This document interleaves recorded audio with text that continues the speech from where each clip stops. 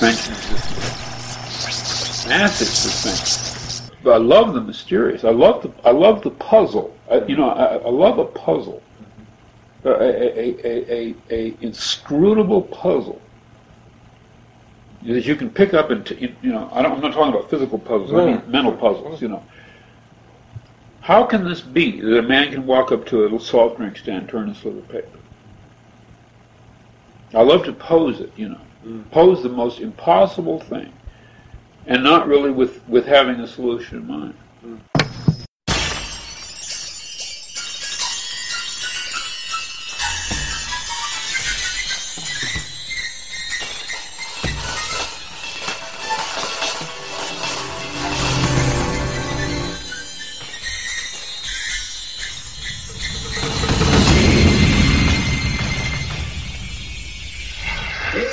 Dickheads, like a pink laser beam of truth beaming straight from the quarantine zone to your brain hole. We have just received our dream transmissions from Lies Incorporated, and they are informing us that we have to tell you about this weird book. Today we have a special guest dickhead, Professor David Harlan Wilson, who is joining us from Dayton, Ohio. But before we have him introduce himself, our normal dickheads, Langhorn J. Tweed. Hi. Hi. And Anthony. Paraworld Tribino. What's going on? All right. But you guys all know us at this point, but Professor Wilson is somebody who I've wanted to have on the podcast for a long time, because I know he's a serious dickhead. And, David, why don't you tell us about your history with science fiction and Philip K. Dick and, what you do as a writer and as a teacher? Sure. Hi, everybody. Thanks for having me. So, I kind of came late to science fiction and Philip K. Dick and literature in general. When I was younger, I was sort of forced into athletics and did pretty well at that. Went to college to play basketball, and after that I joined a fraternity and quit basketball and just sort of drank my way through college. Then afterwards I got into, or I realized rather I was kind of artsy-fartsy, and rather than continue in the business world, I went back to school for English literature. I did major in English at college.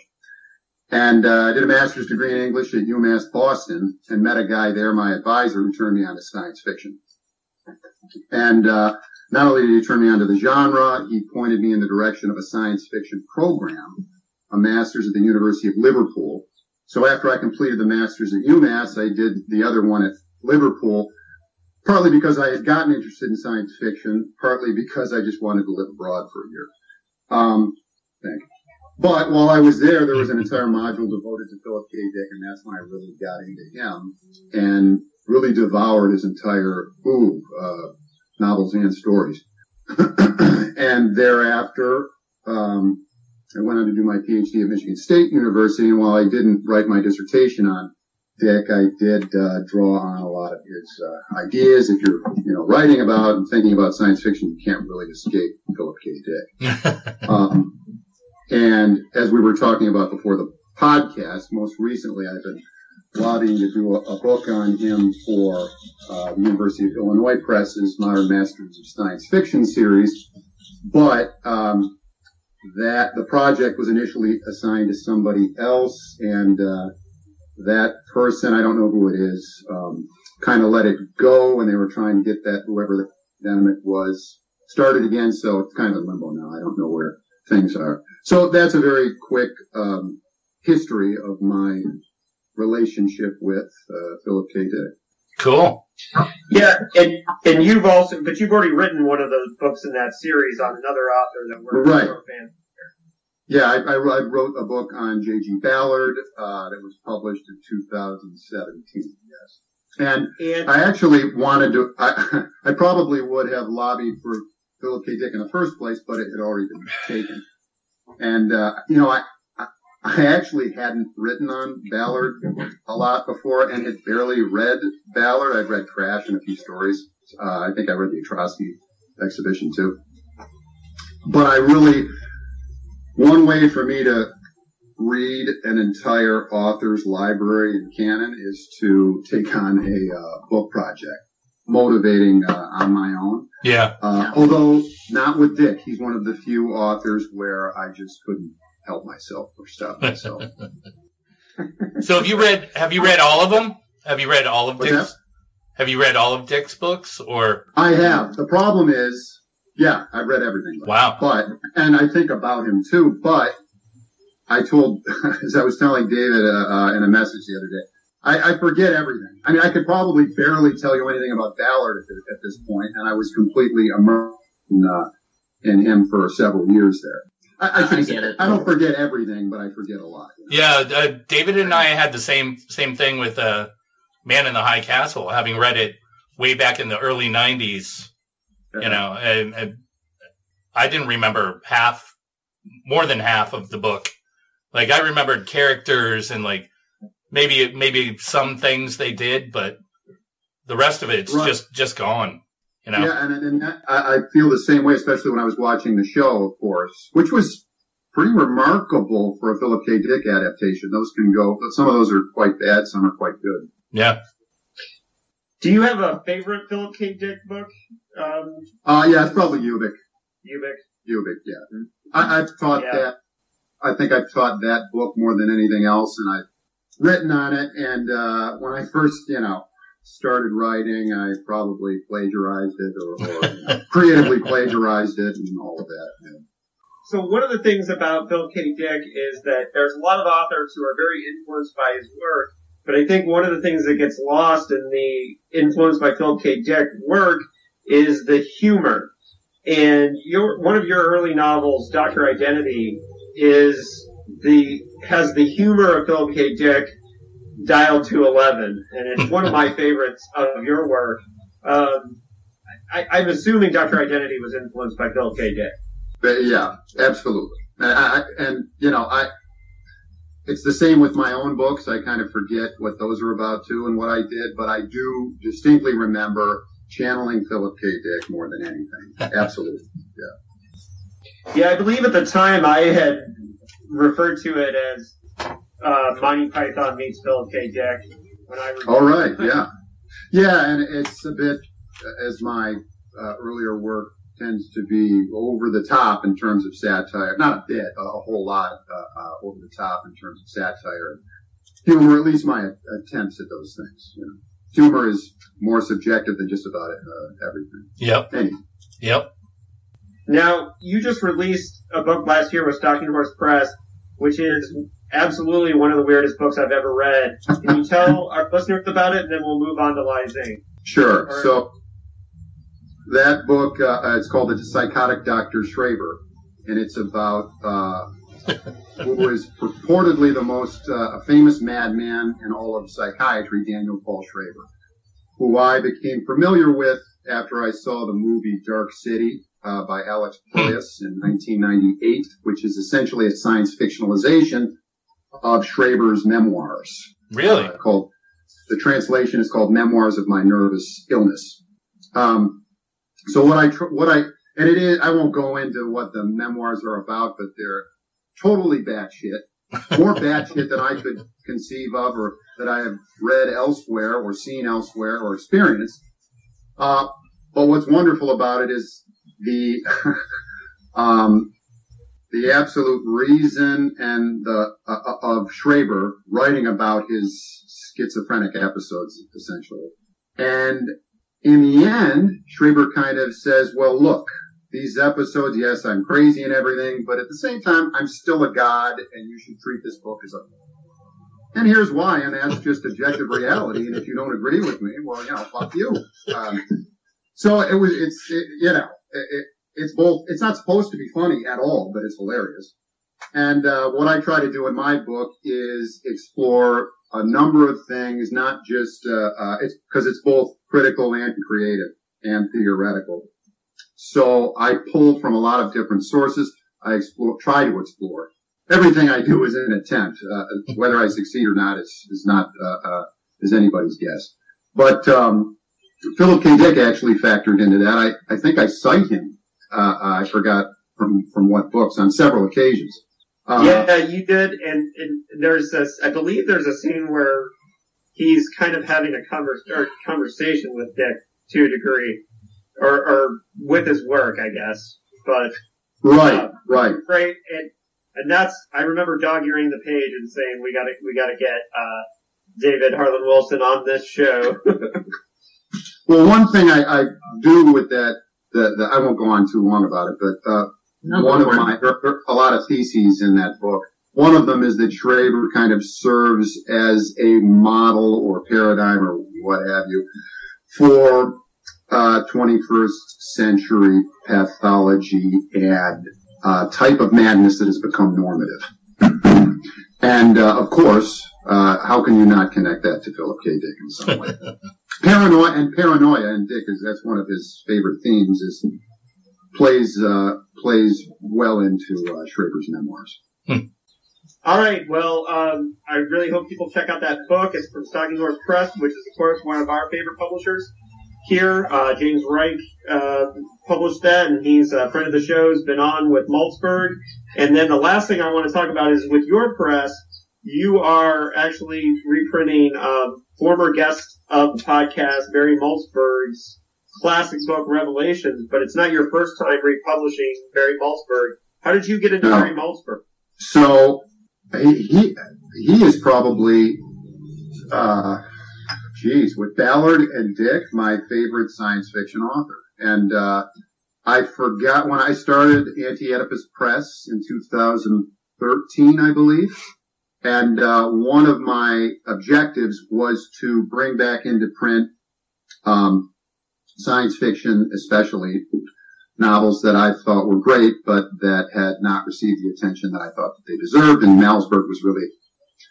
And I was particularly fond of Galaxies, which is among a lot of his stuff is very meta, but that's particularly meta. Among other things. And that was, if I'm not mistaken, the first reprint of his that we did. We've also done Beyond Apollo, The Falling Astronauts, and then Revelations will be the fourth. And I've of course been in communication with him, and he's the most enthusiastic, it seems, about Revelations. But yeah, I'd like to continue doing that with, the next one I want to do is Harovitz World. But, we'll see. I didn't know he was on this podcast. Yeah. Yeah. How was it? Revelations at length. Yeah. He was a crotchety old New York Jew. Yeah, right. Okay. I met him once in person at ReaderCon in Boston after I think it was after Beyond Apollo, the reprint came out. I don't think, he didn't know who I was.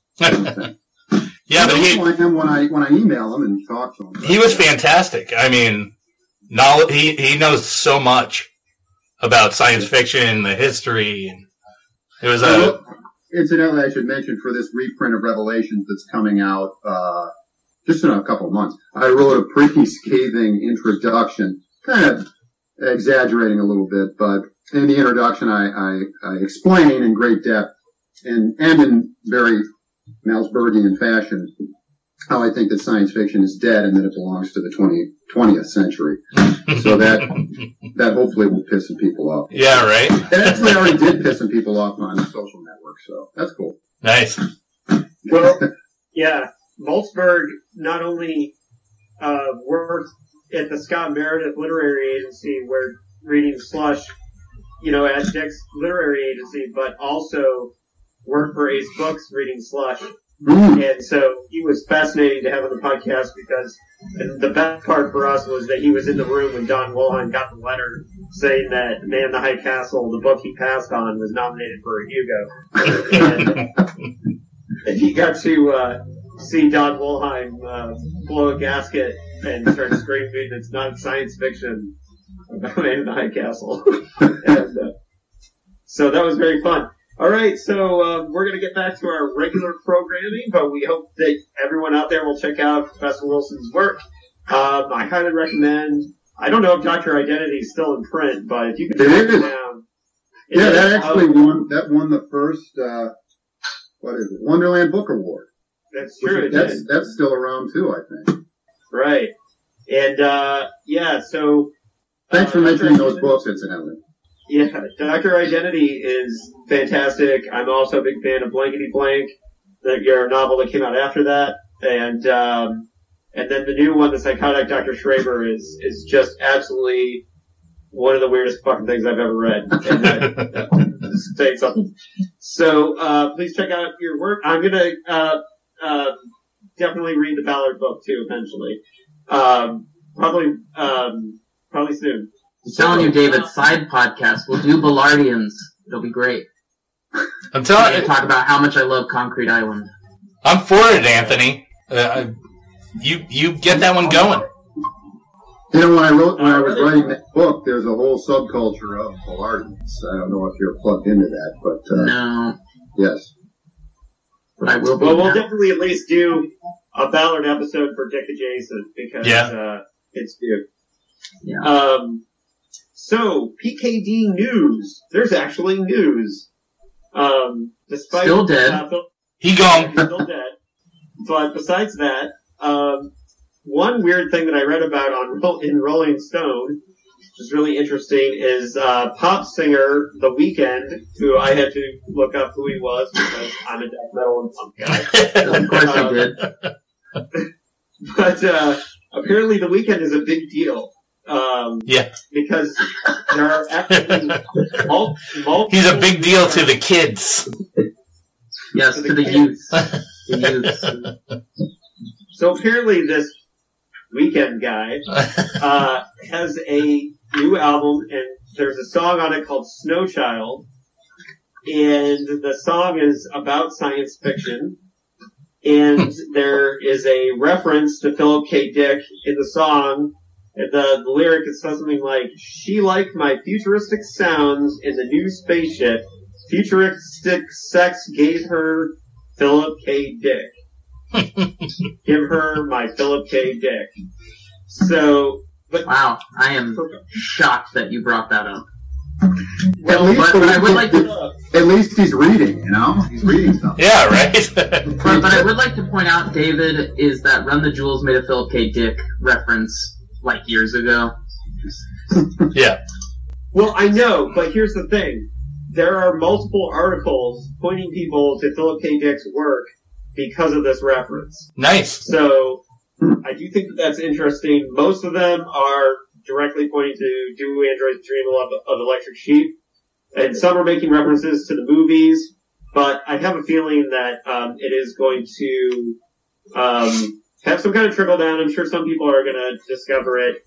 Well, that's the gateway right there.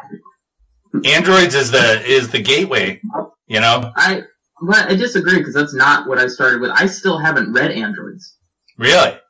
I have never read. So Blade Runner had nothing to do with you getting into Philip K. Dick. Oh, well, yeah, but... All right. That doesn't count because the it doesn't count. I read was Clans of the Alphane Moon. Androids aren't too special. Go ahead, Dave. Androids is, I think it's, in my experience in any case, it's the most widely taught Philip K. Dick book, primarily. And I think it's the most widely known because of Blade Runner. Yeah. It's Blade Runner, in my estimation, is, well, I don't want to say what's a better narrative, but it's, I do like it better than the book, but it's still a good book, Do Androids Dream of Electric Sheep. Right. It's not Philip K. Dick's best, in my view. No. But it's by far, it's certainly not the worst by any means. Well, I can't wait to revisit. I want to revisit that one and see, you know, because that was the first one you and I read, right, David? In high school. Because it was when I was very...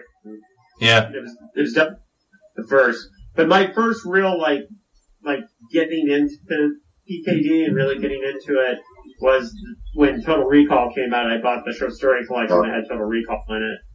The volume 2 of the Best of Philip K. Dick. Right. And that's really where I dove in the probably 1990 whenever Total Recall came out.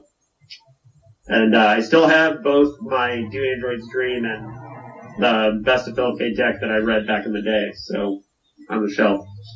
I'm curious, Dave, Dave, what is your least favorite Dick book? Because here at the podcast, I think unanimously we all despise the Cosmic Puppets. Boy, oh boy, give me a minute or two and I'll pop in. You know what? Hold on. I'm gonna go, because I have all my Philip K. Dick Yeah, go for it. Dick books lined up. I'll find it right now. I don't know. Dr. Futurity is pretty bad. It's called Dr. White Savior, because I don't know why you keep getting that title wrong. And then what's the other one? The one we just read that was worse than on the same level as Cosmic Puppets. Now wait for last year? No, that one was good. Not close to Cosmic Puppets. It was the Crack in Space? No. The Crack in Space. No. The Whack? No, was it? No. I don't remember anymore. I don't know. Life and time is meaningless at this point. Yeah, right. We're all gonna die. You know what? I think it's the Cosmic Puppets. I almost said Now Wait for Last Year, but it's literally been 20 years since I read it. I like Now Wait for Last Year. In that where the protagonist, whoever it is, a restaurant or something, and his therapist shows up and he's like, "Get up on the table. We got to work through this." Like in a public atmosphere. Is that correct? No, in Cosmic Puppets? No. And Now Wait. Now Wait for Last Year. I see no, not in that one. Goes up and he's like, "All right, we got to do this," and they're in the middle of something out in public. I didn't finish it. All right, well, hey, I have two more pieces of Philip K. Dick news. Wow. Let's just get those over. The Philip K. Dick Film Festival announced its winners this year for the Film Fest because they were able to have the Film Fest before the world shut down. Just snuck it in right before. They did early in March, and a film made in Washington, D.C. called Magic, M-A-J-I-C, won Best PKD Feature. It's not based on Philip K. Dick, but it's the one that's supposed to have the most PKD themes. And then the Best Dramatic Presentation went to a movie called Imperial Blue, which was a Ugandan film about a drug smuggler. I don't know anything else about that, but it sounds interesting. I want to see it.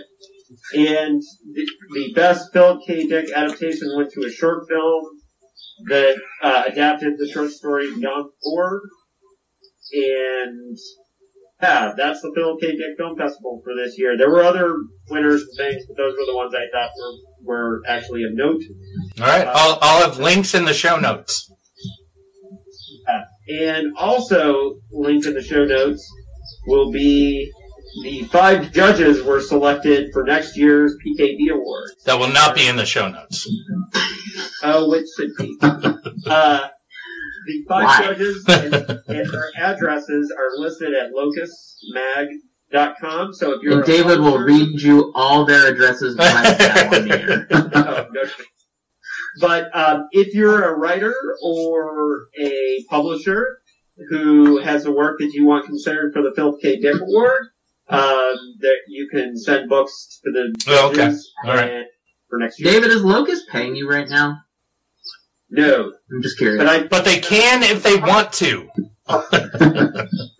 There's a reason why I'm mentioning the judges for the Philip K. Dick Award. Because in the last couple of years, I did appreciate former guest of the show, Carrie Vaughn's book, Bannerless, that won, that I thought was very deserving of the PKD Award. But most of the books that are nominated to me are pretty mainstream science fiction and don't have, to me, a very PKD feel to them. And when we had a book like Un-America by Cody Goodfellow that came out last year, that in my opinion should have won the Philip K. Dick Award by a landslide, that wasn't even nominated, I would like publishers who are doing work that is more Philip K. Dick oriented to really take seriously nominating their books. That's all I'm saying. All right. So makes sense. That's why. So on to Dick-like suggestions. I have read 2 books this month that I want to talk about.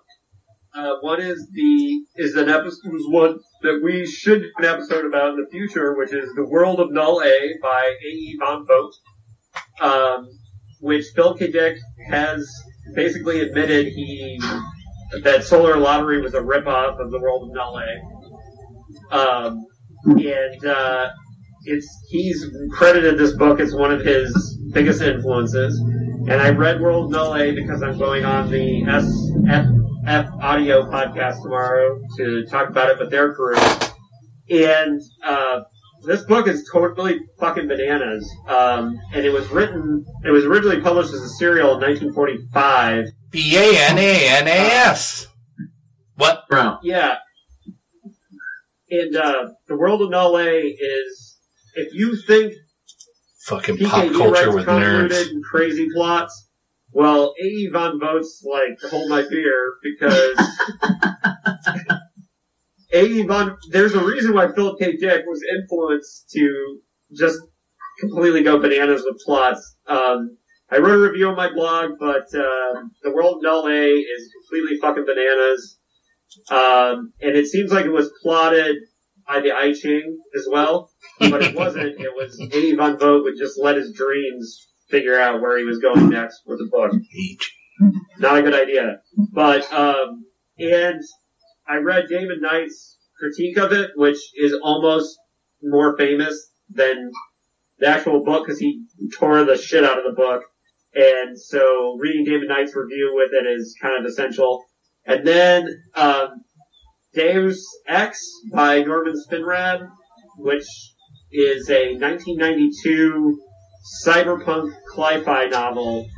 And I'm not gonna say much about it, but it's fucking incredible and, you know, a short masterpiece. And, I wrote a review of that on my blog too. So, and you should always be reading Spinrad. Is that in print? Currently? I believe he printed it with short stories into a collection. Okay. It's a 200-page novel, and it's really out of date with the internet stuff, but it holds up amazingly well considering it was written in 1992, the dawn of the internet. And it's basically about they invent this thing called the Big Board where people like upload their consciousness. And the Roman Catholic Church... But they're still using phone modems? Right. Well, the Catholic Church uploaded a priest even though they said that it was soulless, whatever, and then they lost, the hackers stole the priest. And, yeah, it's fucking bananas. It's really good. And, guest to the show, Norman Spinrad. And I wish I had read it before we interviewed him so I could talk to him about it, but we'll just have to have him back. Yeah, and then I can kind of discuss The Men in the Jungle with him, which I'm currently reading now, and I think is great. Awesome. Yeah, we love Spinrad, so yay, Spinradders. Larry, what's your dick-like suggestion? Alright, so Hideo Kojima is a video game maker that's really famous for writing plot-driven games that are bizarre. He did the Metal Gear Solid series. Guillermo del Toro and Hideo Kojima made this thing called PT, which is a playable trailer, which was supposed to be a sequel, which was supposed to be a sequel to a different video game. It never happened. But what game was that? Silent Hill. That was supposed It was supposed to be Silent Hills. They released that playable walkthrough that then just never happened. Yeah. And it was supposed to star the guy from The Walking Dead. I can't remember the actor's name. Norman Reedus. Norman Reedus. I had drinks with him once. It was awesome. But so that got canceled. Kojima got fired from Konami. Like, it was this whole deal. And then he took 5 years to come out with his next game, which is this Death Stranding, which turns out to be the Postman. If you all know the David Brin novel, it's basically the Postman, but it also involves a series of mass extinctions. Everyone that dies has their own private beach where they go in between their lives.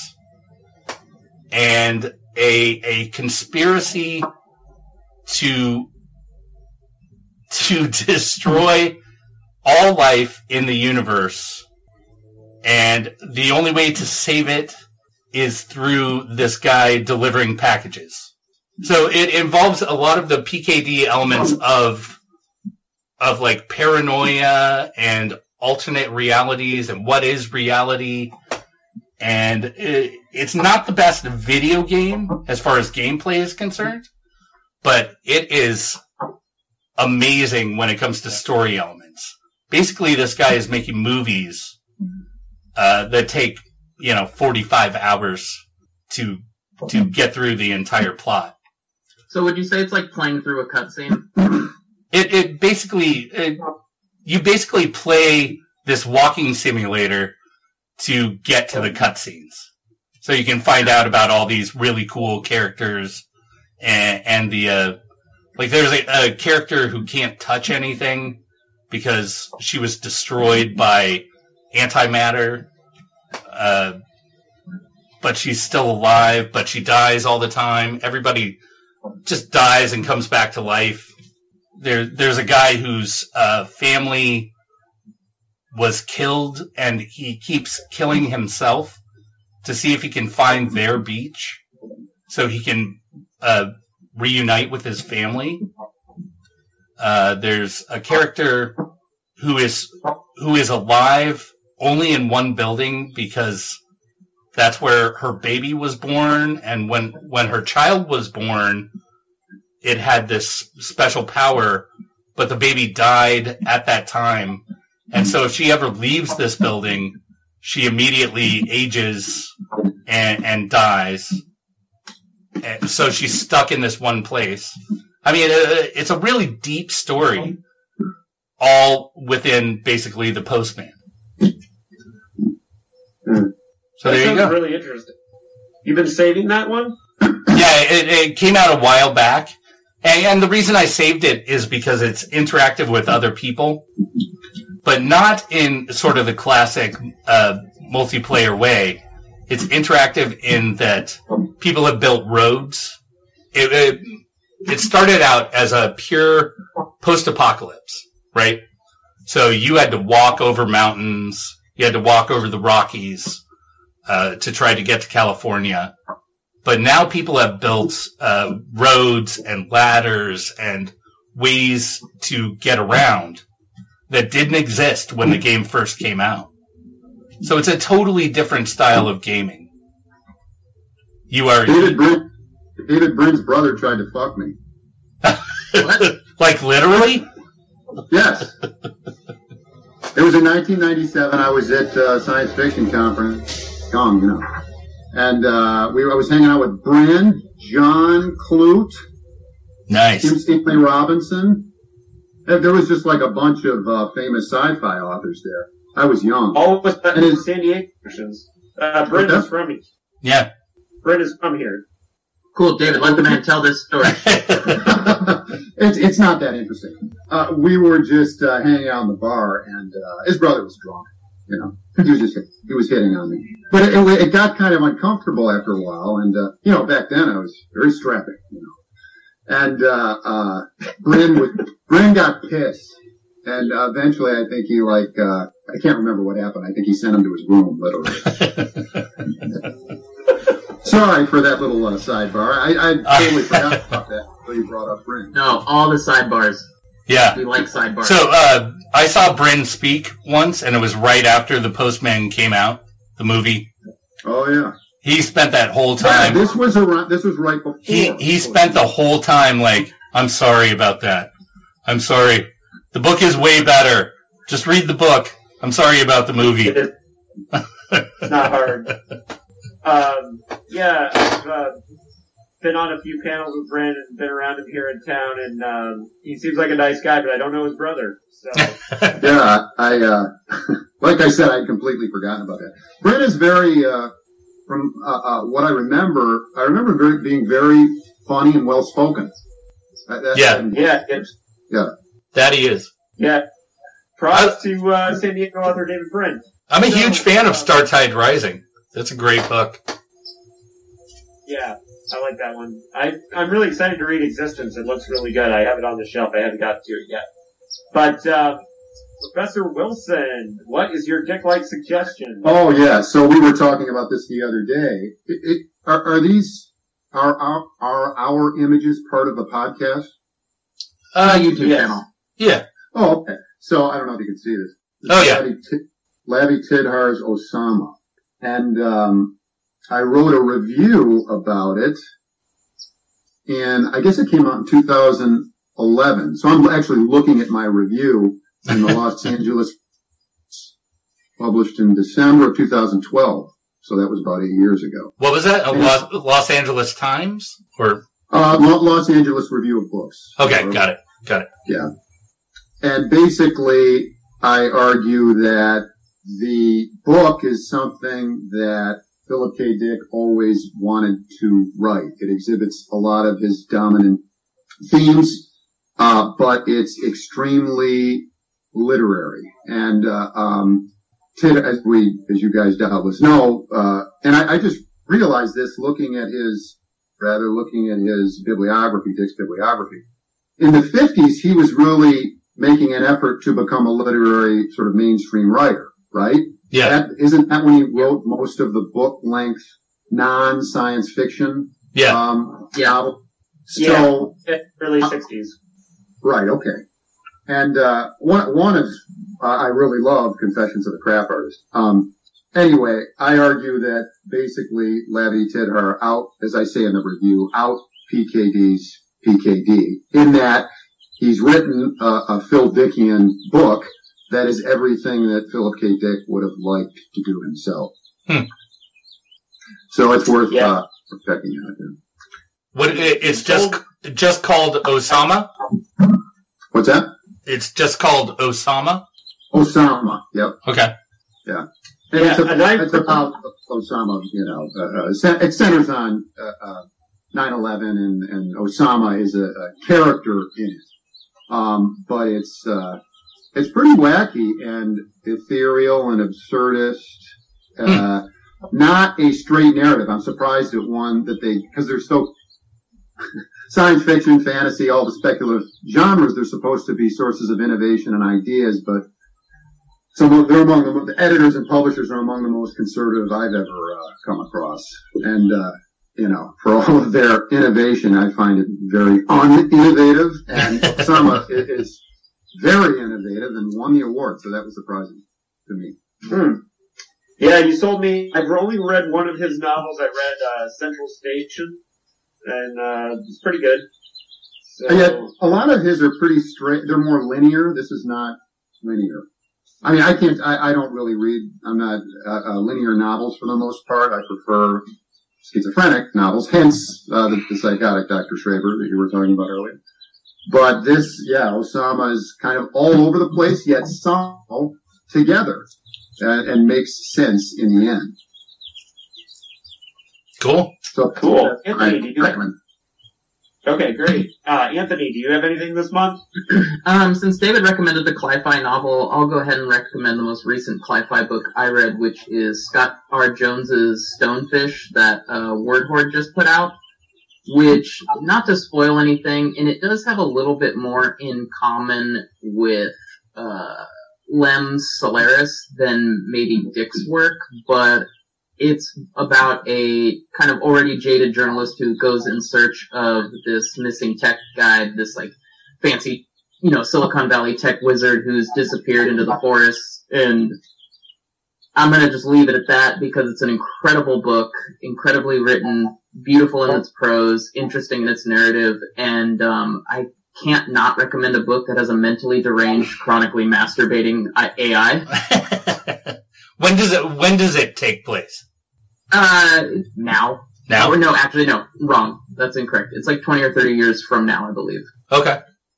But, the author has reached out to us, and,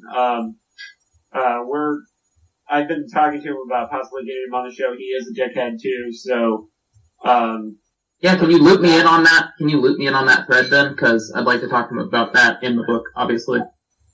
Sure, yeah, we'll talk about that when we're not on the air. he did reach out to us around the time that his short story collection was published, which I'm very interested to read as well. Okay. But yeah, that was on my list already, but you've got me more excited about it. No, Stonefish is incredible. That's so far the best book I've read this year. Wow. Oh, Well, the best new release I've read this year, I guess I should say. Well, speaking of years, the Unteleported Man / Lies Inc., but mostly Unteleported Man, was published in the year 1966. David, what was happening Larry. in the year 1906 and 6? Well, I'm not going to go into too much depth about it because we did that on Now, Wait for last year, because we've already done a 1966 book. But it is the year that the U.S. ratcheted up the Vietnam War, and it was a summer with lots of riots all over the United States. That was like a big thing. I don't know, I think we have to say too much more about that. But we can start talking about the writing and publication history of the Unteleported Man, which eventually became Lies Inc. So this is going to get really convoluted, and I apologize ahead of time. We're going to talk more about the publication history of this book than probably any other, because not only is it just the weirdest, most convoluted path that a Philip K. Dick novel took, it's also one that has incredibly long letters written back and forth that had made it into the archives. Huh. The Fullerton archives, or just archives in general? General archives of and history of Philip K. Dick. There's a lot of notes and letters written about the Unteleported Man, in part because it wasn't expanded until after his death. And yeah. So 84, right? Yeah. The correspondence between Terry Carr, who was the assistant editor at Ace, who was in charge of this book, and he died shortly after the book got reissued in 1983. So, but he did leave a lot of letters back and forth between not only himself and Philip K. Dick at the time, but also letters with Russ Galen, who was Philip K. Dick's agent at the end of his life, and also represented his estate, who, by the way, we reached out to interview, and he said, and I quote, "I no longer talk about Philip K. Dick," which makes us more curious to talk to him, but I only followed it up with one email and then let it go. So anyways, sorry about that, Russ. We really want to talk to you. So The Unteleported Man was written directly after The Penultimate Truth. So I don't know if he even came back from the hovel after writing The Penultimate Truth before cranking out the first few pages of The Unteleported Man, but it was a commissioned story. A magazine called Fantastic Stories had hired Philip K. Dick to write The Unteleported Man, and he wrote it in the summer of 1964, so it was after Penultimate Truth and before Counterclock World. So it was between those two. And he must have been doing, this is right in the middle of his speed-taking days, right? Oh, yeah. I mean, he's churning out like 5 or 6 novels a year. Yep. 63, too. And I believe he was still writing in the hovel down the road that he had to walk to. Oh, right. Road, where I bet he had that typewriter padlocked in there. I haven't really thought about that before, but like, it was really just a shack, right? Yeah. And he wrote all of Unteleported Man in apparently August of 1964, and it was originally 32,000 words, and that's the version that was printed in Fantastic Stories. And it was a full-color illustration by Lloyd Birmingham in the December issue. So it was finished in August, published in December of 64. And this is an interesting one for the publication at Ace, because it's one of the few times the SMLA, the Scott Meredith Literary Agency, did not send The Unteleported Man to Ace. He didn't even get a chance to send it to him because Terry Carr read the novella and immediately approached Don Wollheim and said, I think this is a really good Philip K. Dick work. I think we should publish it. And Wollheim's response was that it was too short. We have a quote from Terry Carr about that. Anthony? I read it there. I thought it was excellent. I gave a copy to senior Ace editor Don Wollheim and urged him to buy it. But it was just 32,000 words. Pretty short for a novel, so though Don liked it too, he wanted to know if Phil could expand it to book length. Phil said sure, no problem, and signed a contract to produce an expanded version, which he did within a few months, and it was given to me to read first. Man, I don't know how this dude just powers through books in months at a time. I haven't put anything out for like 4 years. So. Well, yeah. Methamphetamine. What are you talking about? Yeah, right. I know. And Crank is going to become very valuable here soon. Yeah, but here's the thing. Like, doing a lot of Crank, like, that doesn't lead to focus for a lot of people. That's fair. You know? It doesn't lead to, like, oh, yeah, I'm going to write that novel. It leads to, I'm going to organize my sock drawer for 3 I'm going to clean my weeks. notepad with a toothbrush. Yeah, right. Yeah. My buddy tells this story of how he got caught in full scuba gear cleaning his pool with a toothbrush by his wife at 3:30 in the morning, and that's when he knew he had to quit. That's the shit you do when you're tweaking. You don't write novels. Well, so the history of the idea for the Unteleported Man comes from apparently it was an idea that Dick spitballed with some friends. He was a part of a writers group that had some pretty famous members. It was a writers group that was hosted by editor Tony Boucher, who, shout out to Tony, we mentioned him many times on the podcast. He was the editor for many years of the magazine of fantasy and science fiction, and he was also an author himself. He was most known for writing mystery novels, but Boucher was a longtime science fiction editor, and he hosted a science fiction writers group that Phil K. Dick was a part of with writer Ray Nelson, who was the one that Ray would eventually write Ganymede Takeover with Phil K. Dick. Mm-hmm. Ray and Phil K. Dick became very friendly through that group, and Marion Zimmer Bradley, let's keep aside all the weird issues that she had for a moment, but she was a part of that group, and apparently after one of these groups, Marion Zimmer Bradley, Ray Nelson, and Phil K. Dick were throwing around ideas, and the basic concept for The Unteleported Man came out of that conversation, specifically between Ray Nelson and Phil K. Dick. So Phil, trying to help the career of Ray Nelson, who had not really published anything other than a few short stories in Boucher's magazine, Phil tried to bring Ray Nelson in as a co-writer, but Fantastic Stories first did not want Ray Nelson, and then even though he tried to bring Ray Nelson in at Ace, Phil K. Dick ended up writing the story on his own. He originally titled it The Whale-Mouthed Colony, which we all know Phil K. Dick always starts with the worst title. Yep. And this is no different. I actually like the title of The Unteleported Man, and I personally prefer the title of The Unteleported Man to Lyzang. Yeah. Same. And his original concept for this, though, he went back to Ray Nelson to talk about the ideas of expanding it. And we have this extremely long letter.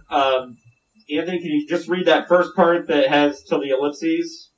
And this is Phil K. Dick talking about the expansion of the Unteleported Man. What would, again I'm asking off the cuff, Ace's reaction be? For instance, in the expansion of the Unteleported Man, what if Ray was brought in, and who's giggling? Not me. Not me. I come back to the videos, you're all smiling. You think you're so cute. Only because you said something. Oh. Alright. Start over. I'll start over. What would...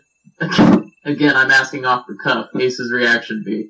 For instance, in the expansion of the Unteleported Man, what if Ray was brought in his name, despite the contract being in my name only, appeared with mine? This would not apply to Cantata 140, which is already written. After all, I'm dividing, as in the case of the Unteleported Man, the sum with someone else, cutting my earnings in half. Obviously, I must believe in Ray's intrinsic contribution to the piece, since, as you know, I write fast, and escalating this piece from 20,000 to 50,000 would be easy for me. Yeah, because of course it would. But would it be as good if Ray worked on it too? So, yeah, so he did think, oh, I can just expand it really quickly. But he was really trying hard to bring Ray Nelson into this. And I think it's kind of cool that he was trying to help out another writer. Was that his MO? To help? This is the only I don't person think it was. It wasn't. I think Ray Nelson was the only one he really tried to...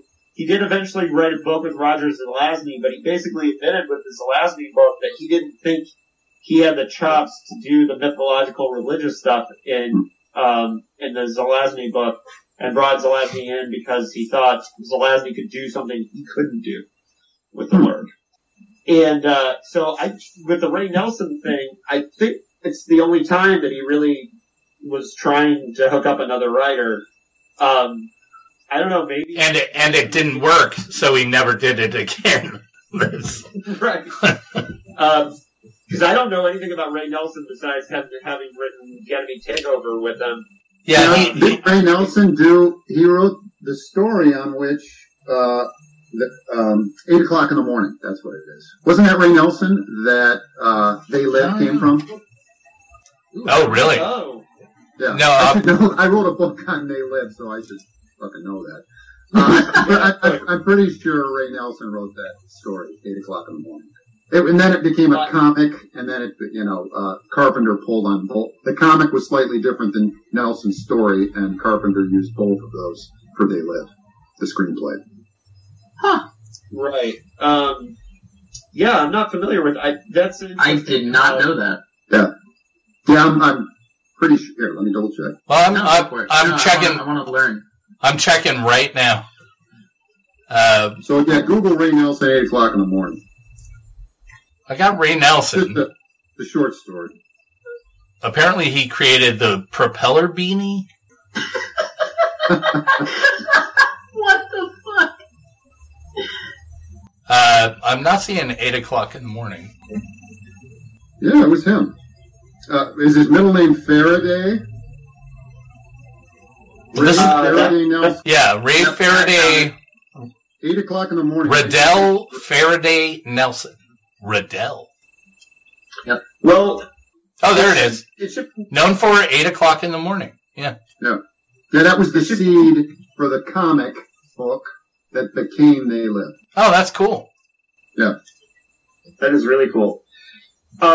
He does have a really, he does explain why he wanted to work with Ray Nelson. Later in the quote, he says, Ray sees so many things that I don't. I picked him because of a comment he sent into Fantastic about a short story of mine.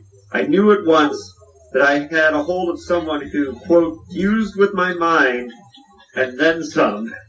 For instance, I let him read the galleys of the novelette The Unteleported Man, and he's already made terrific suggestions informally as how it could best be expanded into 50,000 words.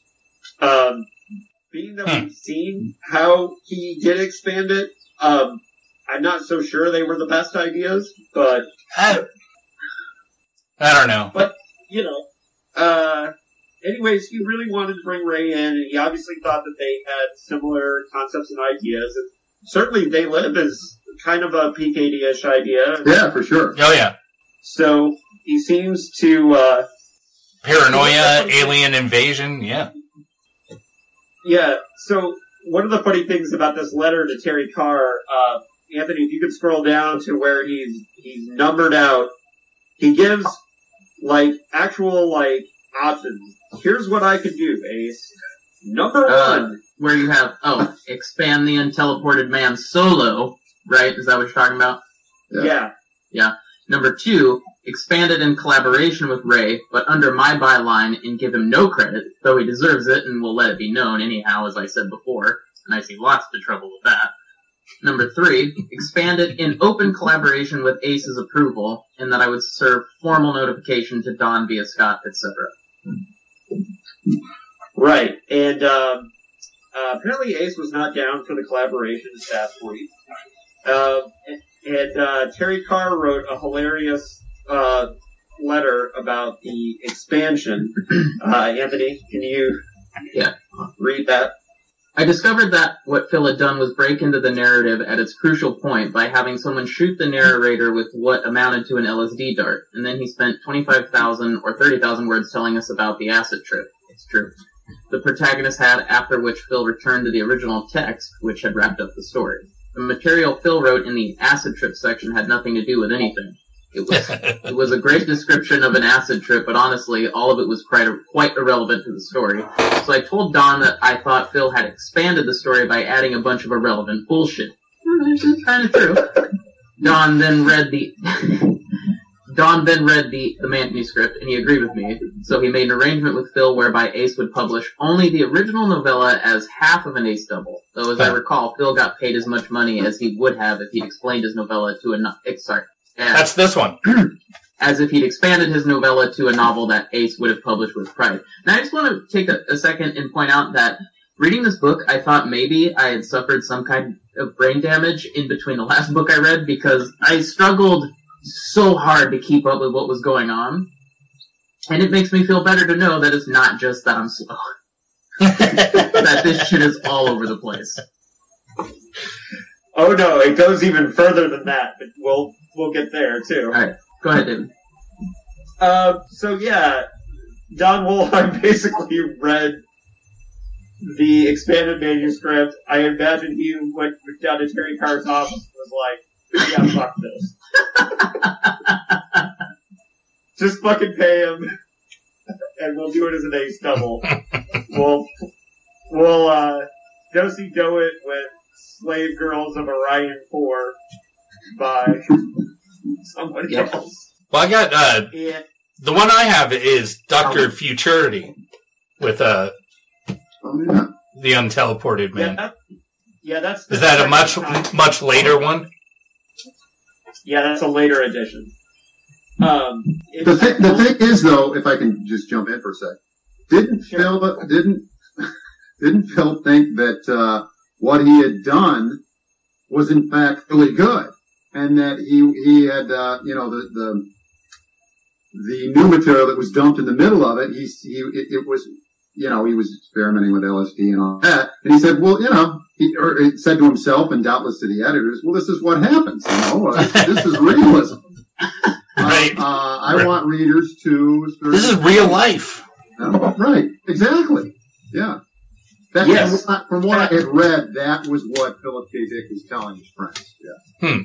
Yeah, in fact, we have this quote here where Phil K. Dick wrote a letter to Scott Meredith, his literary agency, and he said, and I quote, Don's reaction to the expanded unteleported man must have been as great surprise to you as it was to me. In the view of your earlier remark to me that I had nothing to fear, in fact, that my fears were unfounded, a rather ironic statement that my fears were justified. So, he did know that he was taking a risk, but he thought it was probably pretty good, and he also thought that the literary agency would be just as shocked as he was that Don Wollheim was like, no. I should say, too, anytime I ever say anything about Philip K. Dick and what his intentions were, even if he said exactly in textual form, I'm always apprehensive about it because, for as nutty as he could be sometimes, I think he was more conscious of cultivating his persona and the mysteriousness of his persona as an author, no matter what he did. Well, we've talked about that he lied all the time in interviews. Jump in on that real quick because I agree with you, Dave. When I interviewed Tessa Dick in Colorado, she mentioned that Phil would oftentimes make stories sound better than they were. Right. Sure. Yeah. Sure. Mm-hmm. Yeah, so I definitely agree with that. Yeah, he was full of shit, basically. Exactly. And when it came down to it. He liked that. I knew that a little bit. Yeah, I don't have a problem with it, but everyone should know that when you hear Phil K. Dick talk about something in an interview, he might be full of shit. Right. Yeah, and I think that's one of the reasons why the letters are a little bit better, like the letters between him and the editors. And it's awesome that we have so many of them because I think they're a little. I mean, you could see sometimes in the letters how he doesn't quite understand how other people perceive his work at times, but he's at least being honest about how he feels about it. We have one more quote from another. We have two more long quotes about it, but we're not going to go through all of them. But the next quote I think is good. Anthony, can you take it from the ellipses where it says, "And it has been some time"? Sure. And it has been some time since I was capable of turning space opera out. The unteleported man, in its original form in Fantastic, was just about it. The end of the line for me in that direction. However, when I went to expand it for Ace, I did not pad it. Yeah, no shit. A suggestion which is, at best, an insult as to my integrity. But to transform it from what was actually not a novel at all, but a long story, into a true novel, which I did.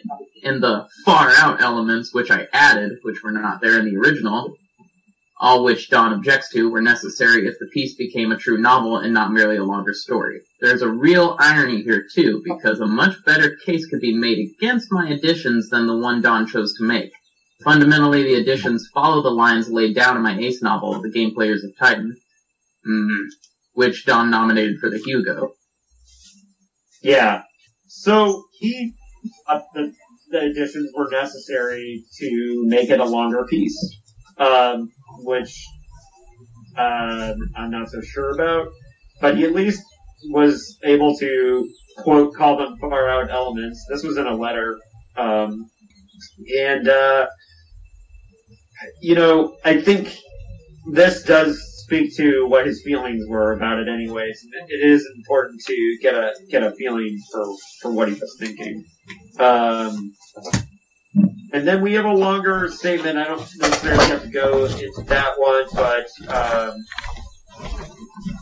he didn't want to, he did say in there that he did not really want to fight with Don Wollheim about this one because he was worried about future contracts. And we know that he has bowed down to Don's, editorial advice most of the time. A classic case where he didn't was Martian Time Slip. But then again, Eye in the Sky was completely, we went into this at length in the interview with Betsy Wollheim. But his ability to fight Don on some things and not fight him at other times was really all over the place, but he seemed to accept not expanding it originally. But after his death, people were interested in getting the expansion published. And unfortunately, the big... Hey, David, can I ask a question quick? Did he ever get to a point in his career before he died? Because he really didn't... Blade Runner really gave him a little bit of fame, and then he died, At some point, did he get to a point where he could say, hey, to his editors, fuck you, this is what we're doing? Or was there always a tension there, and he had to pick his battles? It was back and forth. Was it always? Well, even later in his career?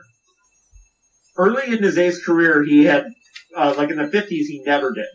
Right. But upon the publication, when he got rejected on Time on a Joint, and then was able to find a hardcover publisher, that gave him a little bit of cachet with Wollheim because he was able to take books like Time on a Joint, Man in the High Castle, Martian Time Slip. Those were ones he was able to publish without Don Wollheim.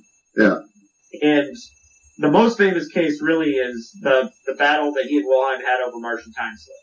which was, and we all agree that Don Wollheim was correct, because the reason he didn't want to publish, he told Philip K. Dick on Martian Time Slip, you need to move this 100 years in the future, because there's no way there's going to be a Mars colony in 1994. And Phil Dick refused to change the date of Martian Time Slip. And Wollheim rejected the book just because of the year. Huh. And then, of course, it went on to get published by Ballantine, which was the first time that he had gone to the competitor. We talked with Betsy Wollheim about Ballantine and Ace were constantly battling over authors, so that had to be a flex move for Phil K. Dick to go to Ballantine with Martian Time Slip. So there was definitely, he was doing that. He was flexing at the time, but I don't think there were certain works, I'm sure with this one he felt like the space opera-ness of it, he wasn't going to be able to move that anywhere else but Ace. Yeah. And I think that's what he was thinking.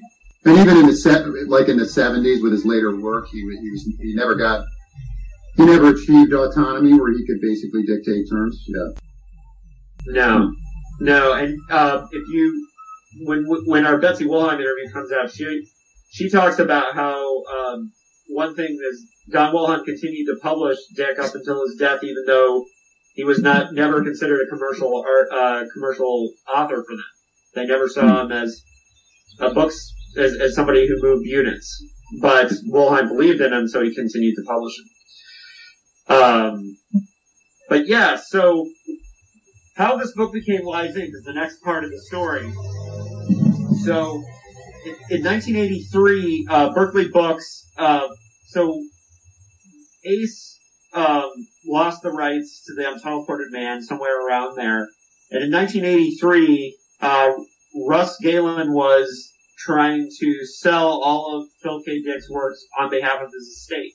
And when he was still alive, he had talked to Russ Galen about expanding Lies Inc. It's all in Divine Invasions. The conversations, little bits about this. There's one that he had wanted to get the expanded parts out. And it was something they talked about doing before he died. However, they didn't do any of the work of compiling it until, before he passed away. So, one of the things about what a mess this book is that a lot of it was compiled by Russ Galen and the literary estate, which I believe Patrick Williams, he's the guy who has the afterword in the end, who has since passed away. He was in Encinitas, by the way. Paul Williams, he was the literary estate executor, and I don't really know his relationship to Phil K. Dick. I looked it up. I tried to get information about it, and I was trying to get him on the podcast. He hung up, didn't he, at his place for during the drug years, and he wrote the book Only Apparently Real, which is right. Biography and Study, right? And he was in a documentary I saw somewhere, and it's older. Yeah, where it talks about hanging out with Phil. Yeah, and I did really want to try to get him on the podcast, but he died in 1987. So you were a bit late. Yeah. Yeah. But I still got further with him than Russ Galen. But speaking of Russ Galen, he sold the acquired rights. He had sold the rights to Berkeley in 1979 before, obviously, when Phil K. Dick was still alive, and to the Unteleported Man. So there is an edition in 1979 of the Unteleported Man, which was the third edition. The second edition is the one that Larry has in his paws. That was a do-si-do with Dr. Futurity. Dr. White Knight. Yeah, right there. And for whatever reason, the expansion hung around, but Berkeley wanted to publish, after his death, they wanted to publish the expanded version, but there were 3 gaps that were, once they started putting in and following Dick's notes as to, how he wanted to expand it, because what he did was, the expansion starts, there's an additional opening chapter. The opening chapter of Lysing was part of the expansion, chapter 1. And then at chapter 7, the expansion starts from chapter 7 until sometime, I think around chapter 16. So it's like 7 through 16 are the expansion. And normally, I think people are pretty used to the nonlinear narrative. And I know, David, that's something you'd like to do. It's obviously made famous by Quentin Tarantino, but usually writers do that for stories to make the story make sense. Sure. I'm not quite sure here what's going on, but we know that once they put it all together, there were 3 gaps, there were 3 parts that they just couldn't make sense of. And here's where it gets confusing. So the estate decided to hire science fiction writer John Slandeck to write filler. Who is Slandeck? Slandeck is Is it Sladek? Sladek? Sladek? Yeah. Yeah. I still don't. I'm not sure what Don't know who he I've is. read certain stories of his, but I haven't read any of his longer work. Okay. But he was hired by the estate to write the bridge, to write the gaps, right? And then Berkeley published it with the tagline, "The world-famous classic, now uncensored for the first time." And Terry Carr was pissed off because it's not that they censored it. It's not they were like, no one should read this LSD dart stuff. They just thought it was dumb. So, David, you said. Coincidentally, here's I just got this. Oh, wow. Don Sladek, from the SF Gateway stuff, Yeah. series, Reproductive System Effect, and TikTok. I've never read any of them. I just saw it online and got it randomly. You said 7 through 16? 7 through 16, I think. I think it's chapter. Because that's chapter 8 through 15. I mean, that's Yeah. a lot of book It's right chapter there. It starts at 8. 8? And here's the thing. That's still a lot of book.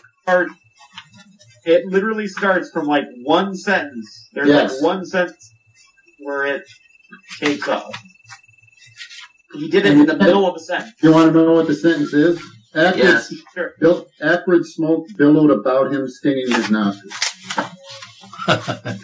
And it's reiterated in chapter 15 when the So it's that much. narrative picks back up. That much of the book. That's a lot. That's a lot. Yes. So here's the thing here's where it gets really fucking confusing because eventually Paul Williams was digging around in the papers that are in Fullerton, which we can, if the world ever opens up again. Yeah. Which was going to be a field trip for us, but not anytime soon. Yeah, right. Paul Williams was digging through the papers, and he found Dick's first typed version of the straight out of the typewriter version of the expansion, which had all the gaps that were missing. So Berkeley published an edition with the Slandeck. Sladek. Sladek. I like Slandeck better. Let's go with that. Yeah. Slandeck. That's more of a Philip K. Dick name. Yeah. Slandeck. So the Sladek editions were put into the Berkeley edition, and then after that was published and out there for years, they first the British publisher added Philip K. Dick's changes and the gaps, but I think there were 2 of the 3 gaps they found in there. One of the gaps, I think, Philip K. Dick never filled. So it was actually 2 out of the 3. So then, the version that we have, the Mariner edition and the Vintage editions, are restored with Philip K. Dick's 2 parts, and Sladek's parts are cut out, which means there's one bridge in there that makes no fucking sense. It's not you, Anthony. Just one. Just one. Just one. Okay. Supposedly. Yeah. Allegedly just one. Yeah, and it was apparently the British publisher's idea to get Sladek to do the bridging material, and he wrote an introduction to their edition of it. I looked to see if there was one available online. I couldn't get it in time, so I said, fuck it. But that is the complicated publishing history of Lies Incorporated. So, dickheads, that means it's time for the... Oh, no. Time for the... Anthony? Breakdown. Yeah, I don't think our typical story breakdown doesn't work for online, David. I told you, Larry, just put in some Parliament Funkadelic for that. Baseline. Yeah, I'm gonna put in the big payback. Payback. James Brown. I don't know karate, but I know crazy. This story breakdown is going to upset some of you because I didn't read the book. I feel comfortable this time doing the story breakdown. So it's broken down. It's broken down. Our story breakdown has broken down. It is on the side of the road like a Ford.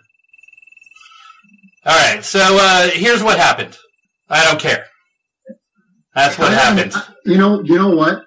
And I have not planned on this at all, but maybe it would be appropriate considering the nature of this text. So I take, far more notes than I actually end up writing, be it for books or articles or whatever. Right on. I have about 6 lines here of notes on this text that I could read. Yeah, do it. Do it. And I will read the notes verbatim. All right. It should take verbatim. All right, here we go. Let's hear it. PKD Podcast Lies Inc. notes. Lies Inc. equals police agency. Whale's Mouth equals teleplanet that is utopian, fake news, plus dystopian reality.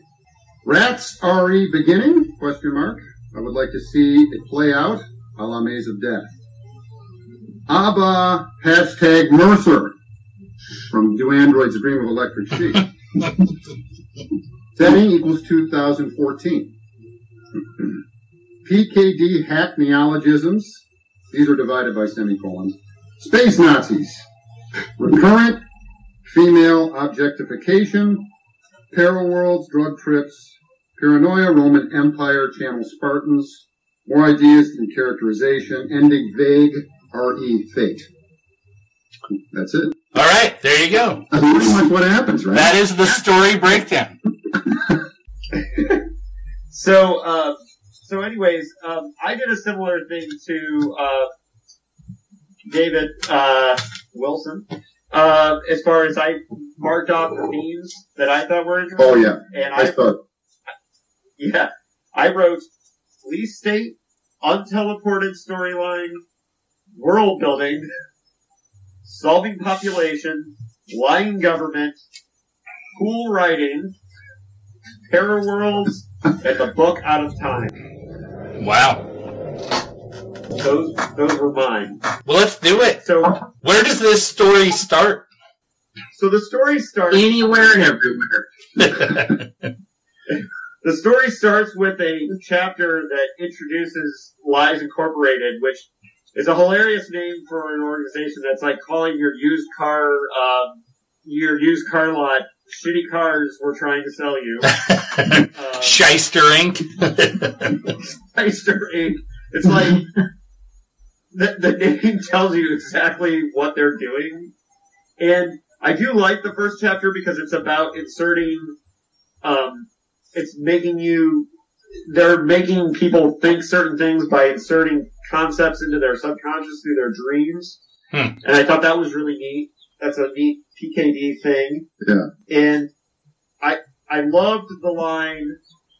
There's two things that I love about that first chapter. I love the line where he says, But the police are our friends. Or was that idea beamed into me subliminally, he wondered. Suddenly, the police are their friends. The hell they are! I thought that was a really interesting part. Well, we have that now. We have Law and Order. That show is definitely showing you that the cops are your friends. They're always right. The lawyers always get everything right. Yeah. And they only break the law for the good of the people. Yeah, Harry. right? It's all for your own good. Did any of you guys get a sense that because Lies Incorporated, this sort of nefarious, I guess, police organization, is it private? Is it corporate? As It's corporate. Sometimes it is. Well, it's incorporated, so I would assume. It is, but so there's no sort of general. The thing is, Lies Incorporated is barely in the book, of course. Oh yeah. Right? Yeah. Well, so we don't get a clear sense. Yeah, that was a problem for me, because I was like, oh yeah, Lies Inc. And then I'd go Keith Travis and go, they're back, but what did they do again? Right. Yeah. So so in the book, there's no government oversight or anything like that. But Or are they the government? It seems like it's all. That's the thing. Of course, nothing is really, in this sense anyway, defined. But it seems like it's a kind of corporate Wild West. Okay. Mm-hmm. Yeah. Right. And so one of the other interesting things in that opening chapter, and this is where you can tell that it's the additional parts, because the quote far out stuff is really, see, there's a part where he's thinking about the things that have been added to his mind, and he's kind of having the trippy stuff happen. And he says, Lies Incorporated did transmit microwave-boosted telepathic information to him in his sleep. Would it have to do it with rats? With rats? I'm a goddamn rat, he realized. When I go to sleep, I go back millions of years to when I was once a rat. I think rat thoughts. And there's this whole weird rat thing. I don't really know why. I don't get it. Yeah, in the first chapter, they accidentally beam like rat knowledge into his head, right? Isn't that There's something like that. Well, the first time I read it, years ago, I recall thinking, okay, so he's setting us up. They're experimenting on rats by instilling them in some capacity with human consciousness. And, Yeah. And it accidentally got to him. yeah. But I mean, of course, I don't think that's what's going on. Oh, Maybe okay. It's Okay. never played out. Right. So that first chapter is a part of the expanded part, so not a part of the unteleported man thing. So then we get into the unteleported. Yeah, is that the second chapter? Is the actual first chapter? Yes, the second chapter is where the original unteleported man started with the citizen cop thing and the receptionist, and so then we really get. I liked some of the world building with the unteleported storyline. For me personally, I like the unteleported man parts of this book quite a bit, and because of how the way I read this book, because I knew the history of it, because I read the afterword, knew the history, I was able to kind of separate in my mind, like, oh, this is the unteleported man parts, and this is the Lysing part. Sorry about that. This is the first time I read Lysing or Unteleported Man, so I thought of it kind of in the context of just reading it for the original novella, and I do like those parts. So I like the idea that he wants to, Rockman Applebaum, great OK Dick name. Rockman? Is that how Rockmail Applebaum. And he's just trying to make that it as Jewish as possible, right? In opposition to right. Exactly. And so Rockmail, has this concept that he's like, I'm going to expose that the whale mouth colony is totally bullshit, that people are teleporting there, and there's that whole great scene with the space Nazis where it's basically comparing it to walking into the gas chambers with the Zyklon B, which Evan Lampe pointed out in his podcast only happened in Auschwitz. Not all the that's just history nerd stuff, but shout out to Evan Lampe. Yeah, shout out to Evan, our boy Evan. And you know, one of the things about this whole storyline, I really liked the concept that there was this one guy who's going to take 18 years going each way just to prove that that's some bullshit going on. And I like that concept on its own, that this guy would be like, yeah, I'm just going to go learn Latin and Greek for 18 years and fly to Camelot and prove that you're full shit. Right. Well, wait, is it so? The protagonist? Correct me if I'm wrong. So he is motivated by not idle, but aggressive curiosity. Is that? No, aggressive contrarianism. No, well, I thought he was upset because in some way, shape, or form, that's what he was losing business. I don't know. David. He's losing business, and there's people going in there and never returning, and I think he thinks. Oh, right. So he's in opposition to the Telcor Corporation, right? Yeah, because people can only teleport one way, and so they say. So they say. Yeah. And we're only getting one side of the story, and everything just looks too perfect, and he doesn't believe it, right? So wasn't he that's not in the past with the space travel industry? Yes, and they have only one ship left, I believe. Yeah. It's the Amphalos. The Amphalos, yeah. And it's you know, it's at some point, like, that's the only ship they have, so they're kind of in bad business shape, and then everyone's basically like, dude, what are you doing? You're gonna go all the way there on one trip? And then he's like, hey, if people can only go one way, there might be people that want to come back. It's good business. Which is kind of silly. So the next thing I have is the world building, and I think there's really good example of world building on pages 20 and 21 of the Mariner edition.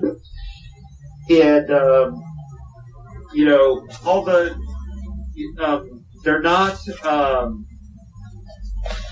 about that. There's not as much of, there's definitely all the artifrogs and the homeopapes and all like the regular dick technologies are all here. But one of the things that was going on was that the population of Earth is at 7 billion. And here, and he's assuming that at 7 billion people will have to be living in domes and stuff like that. And here we are without domes.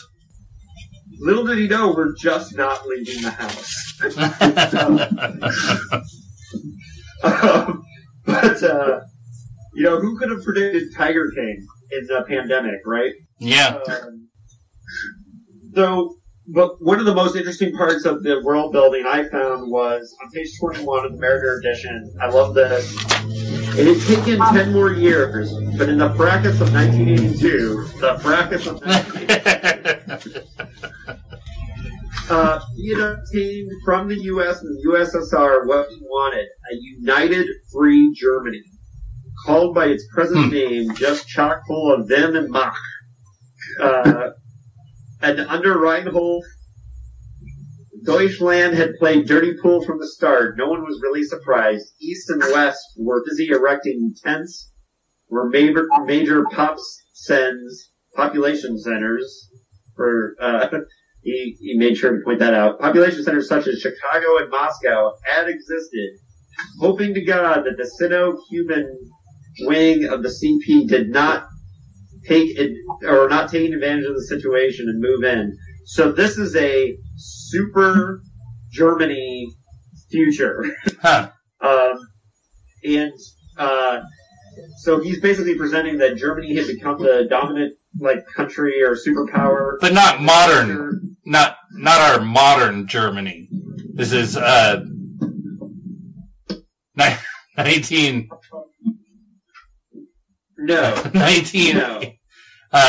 88 Germany.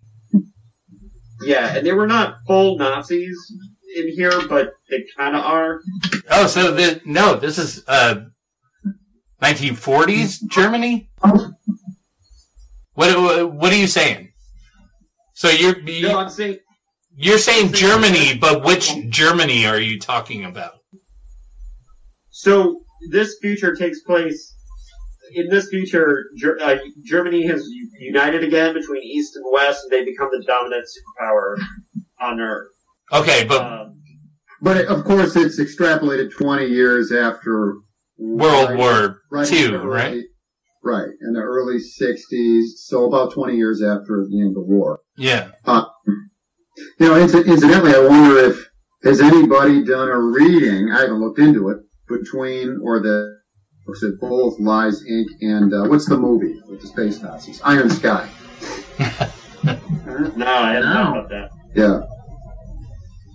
So, Right, then comes on page 23, the most cringeworthy part of the whole book. For you. And this is, well, no, this is really cringeworthy for anybody. Trust me.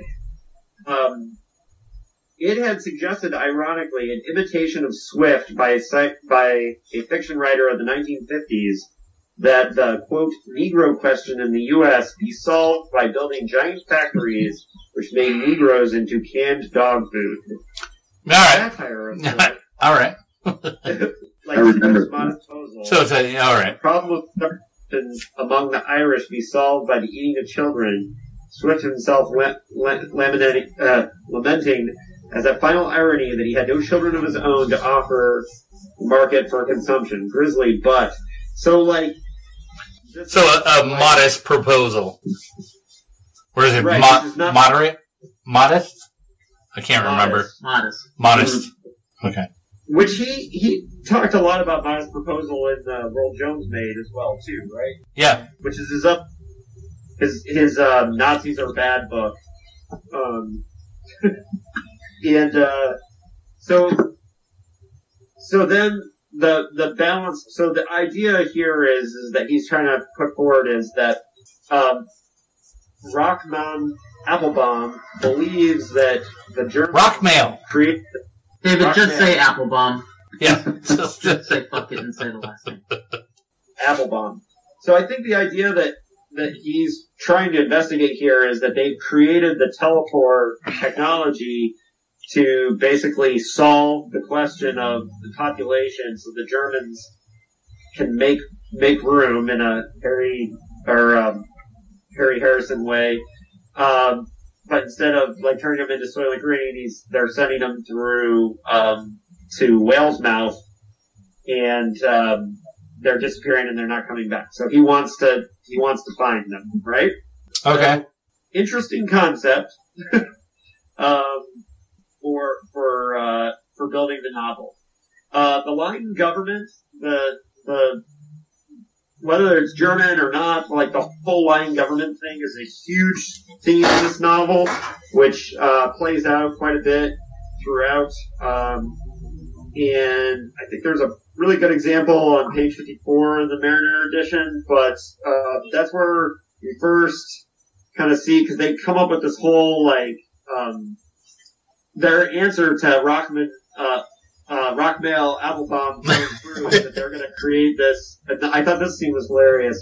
The Flying Dutchman Day, where they were going to greet him on November 24th, 2032, and have a whole celebration. And they turn it into a marketing campaign that you can teleport to Whale's Mouth and greet Applebaum when he gets there. And nice. It's kind of funny because they're making fun of him. And I thought that part was hilarious.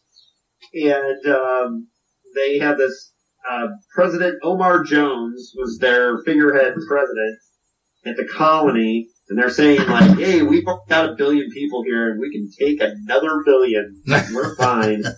And he said, we need men, good, strong men, who can do any kind of work. Are you that man? Able, willing, get up and go, over 18 years of age? And so there's this kind of hilarious marketing for the Whale's Mouth colony, and I really liked that part. So I think the line government is a huge theme in there. I don't know how anybody else thought about that stuff. I thought it was hilarious. I thought that stuff was really good. But that's mostly from the Unteleported Man storyline. Right? So, I don't know. Does anybody else have any thoughts on So our main character is like John Henry, right? He is doing this old-fashioned thing to prove that it's sort of better than the new way of teleporting. Yeah? Right. Yeah? He's gonna do it he's gonna do it old school, and he does get made fun of quite a bit, and that's what the whole Flying Dutchman thing is. Right, yeah. And, which is kind of a really antiquated, way for people to make fun of the thing, and I couldn't explain the Flying Dutchman thing with, clarity of what it means, but I got it. I understood what they were talking about, but the reference is... Yeah, there's a joke in there somewhere, but... One of the things with Applebaum is that, not that Philip K. Dick's characters are generally particularly round. Which is fine. I mean, I have no... That's a polite way of putting it. Not round or flat character. But Applebaum seems like a pretty flat character. So if pressed to describe him, I don't know what I'd say. Yeah. I don't know. Other than when he sees women, he notices their tits. Every fucking time. Every time. And it's always the secretary's tits. Yes. Yeah, But Dick was a boob he guy. does that all the time. Yeah, Dave, we talk about that every episode. I mean, the Cosmic Puppets ends like a Naked Gun movie. Yeah. Yeah. Driving through Boob Mountain. This is not just Philip K. Dick, obviously. I know the Hugo's There podcast, they have a segment called Boob Talk, where they just, point out all the different times when writers... Oh no, it was really popular in the 50s and 60s to point out boobs. Because, like we've said in the past, the audience they thought they were going for was like 16-year-old boys. Yeah. So. And I was thinking about this rather concertedly this morning in preparation for this podcast, so I might as well recount it. Yeah. So back then, porn culture, there's none of that. We could get anything we can imagine and more, right.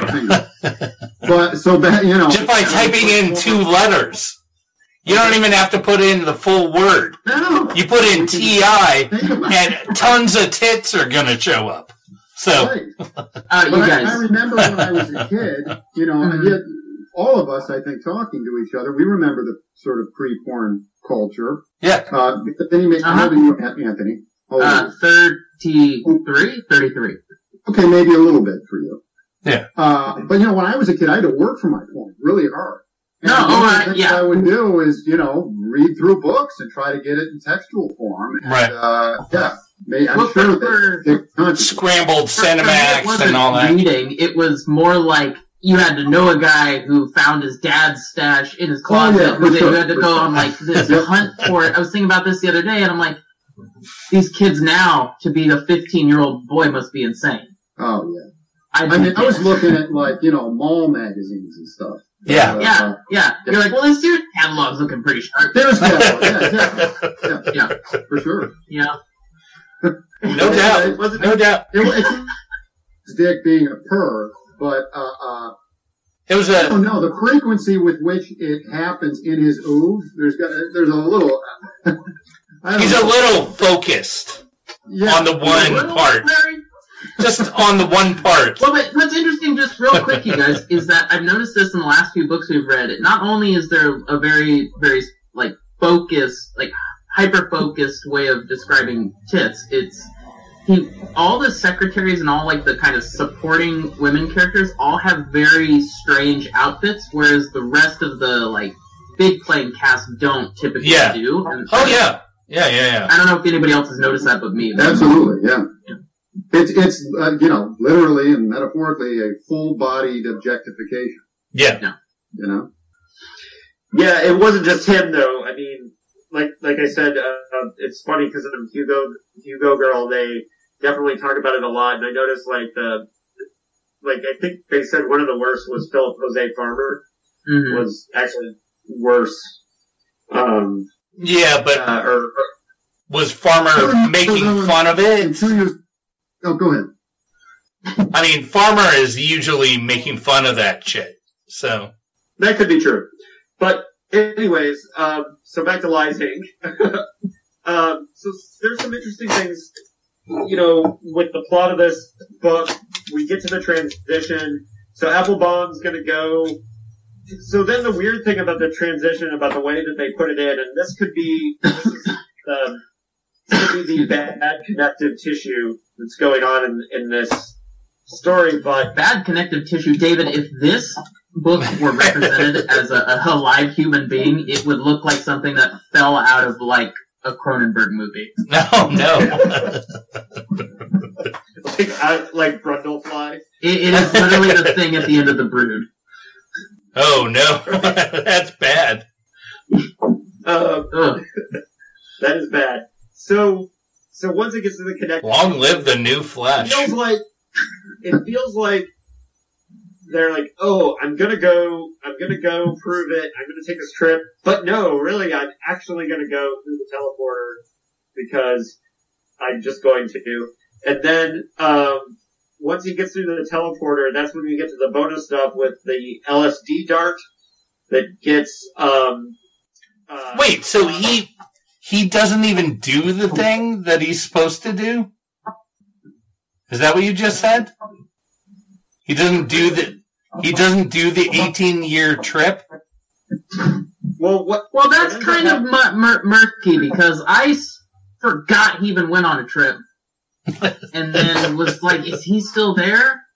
So, I don't know if is it ever specified that he actually made the journey? I don't recall that, but there is a denouement in the end where things are explained. I don't know if he went on the trip or not, though. Yeah.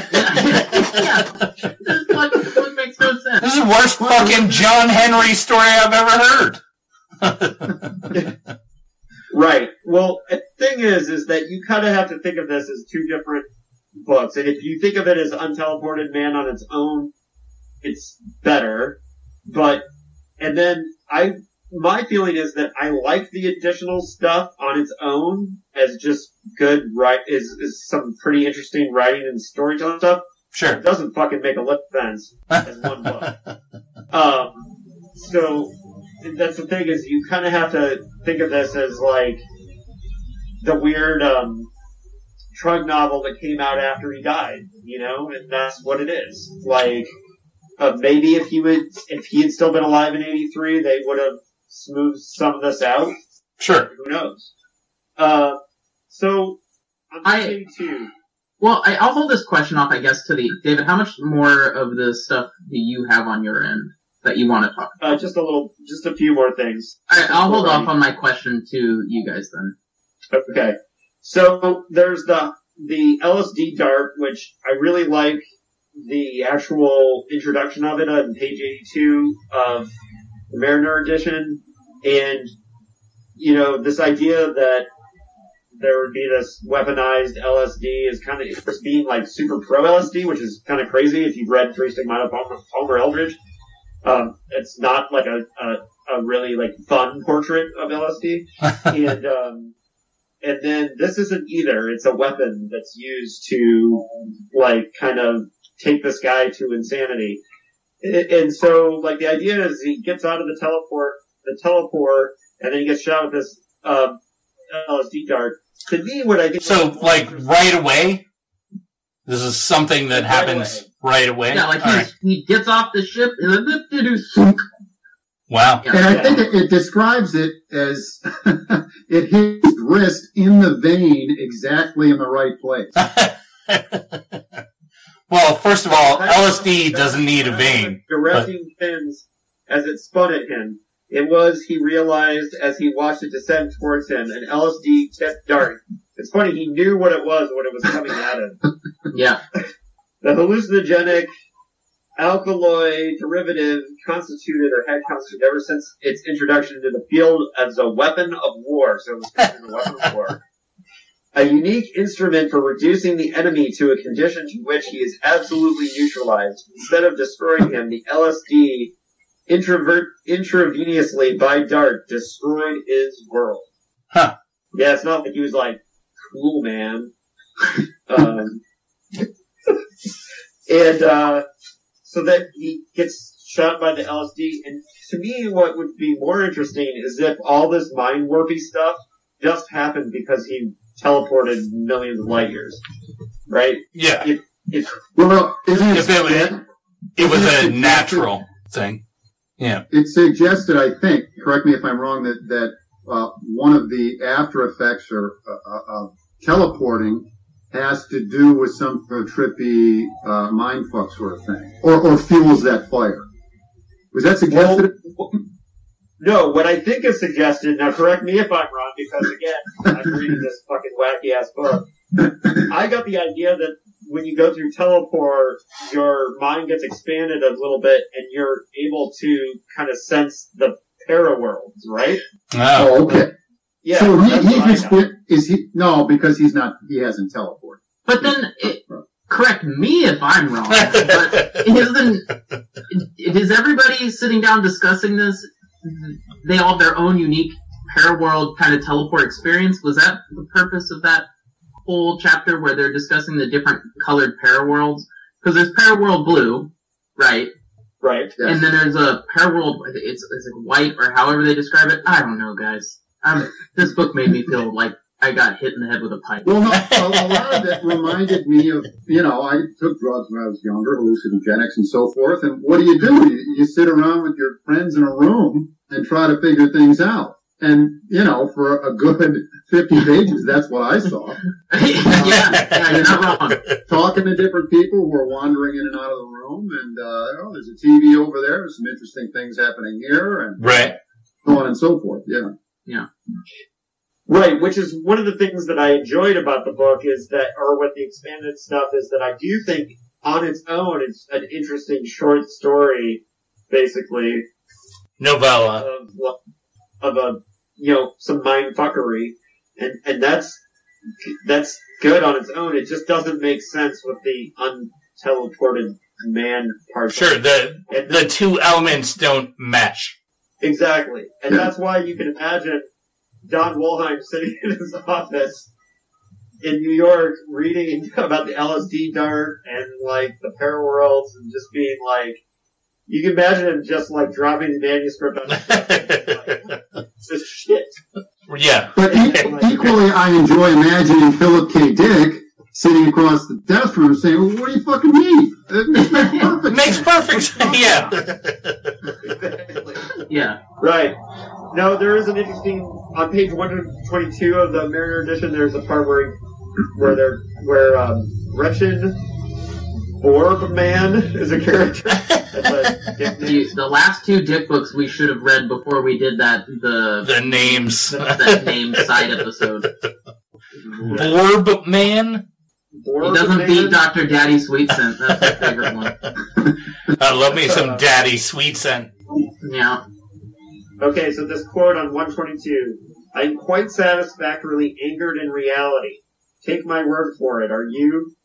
Every person in this room is just as involved in an involuntary, subjective, psychotic fantasy superimposed over the normal frame of reference as I am. Some of you possibly even more. I don't know. Who knows what takes place in other people's minds, and frankly, I don't care to judge. I don't think I can. There's also a line on that page that says, go in there and look at that dreadful parody of a president. Is that what you prefer to do? Which is kind of funny. So yeah, there's some interesting stuff with reality there. And like I said, I like some of the elements of those parts. They just, they don't Yeah. Anyways, there's a. I don't know. I mean, so yeah. I mean, it is funny to think of like Don Wollheim sitting there reading this, but you can tell that Dick was trying to do interesting things with. He had already written Three Stigmata at this point, so he'd already done his LSD book. But, who knows? I mean, like, I think this would have been more interesting if he hadn't done Three Stigmata, like, if he hadn't already had, like, the Bad Trip book. But, nonetheless. That's the rub for me, though, with stuff like this. I mean, I care less about, there's only 50 billion books out there. I care less about the content of books than, in this case, Dick trying to do and continue to do new things, that other people weren't doing. And, he kind of got away with it. Yeah. When people do stuff like this and get away with it, that's the best. Yeah. So, in what he did get away with in here, and one of the weirdest aspects of the book, and one of my favorite parts because it's kind of weird body horror, is the Eye Eater character. Oh, yeah. Oh, what is this? Yeah, Larry, you would have loved this. So there's a character who eats his own eyeballs. What? Yeah, it's true. He eats his own eyeballs, and then they grow back, and he continually eats them.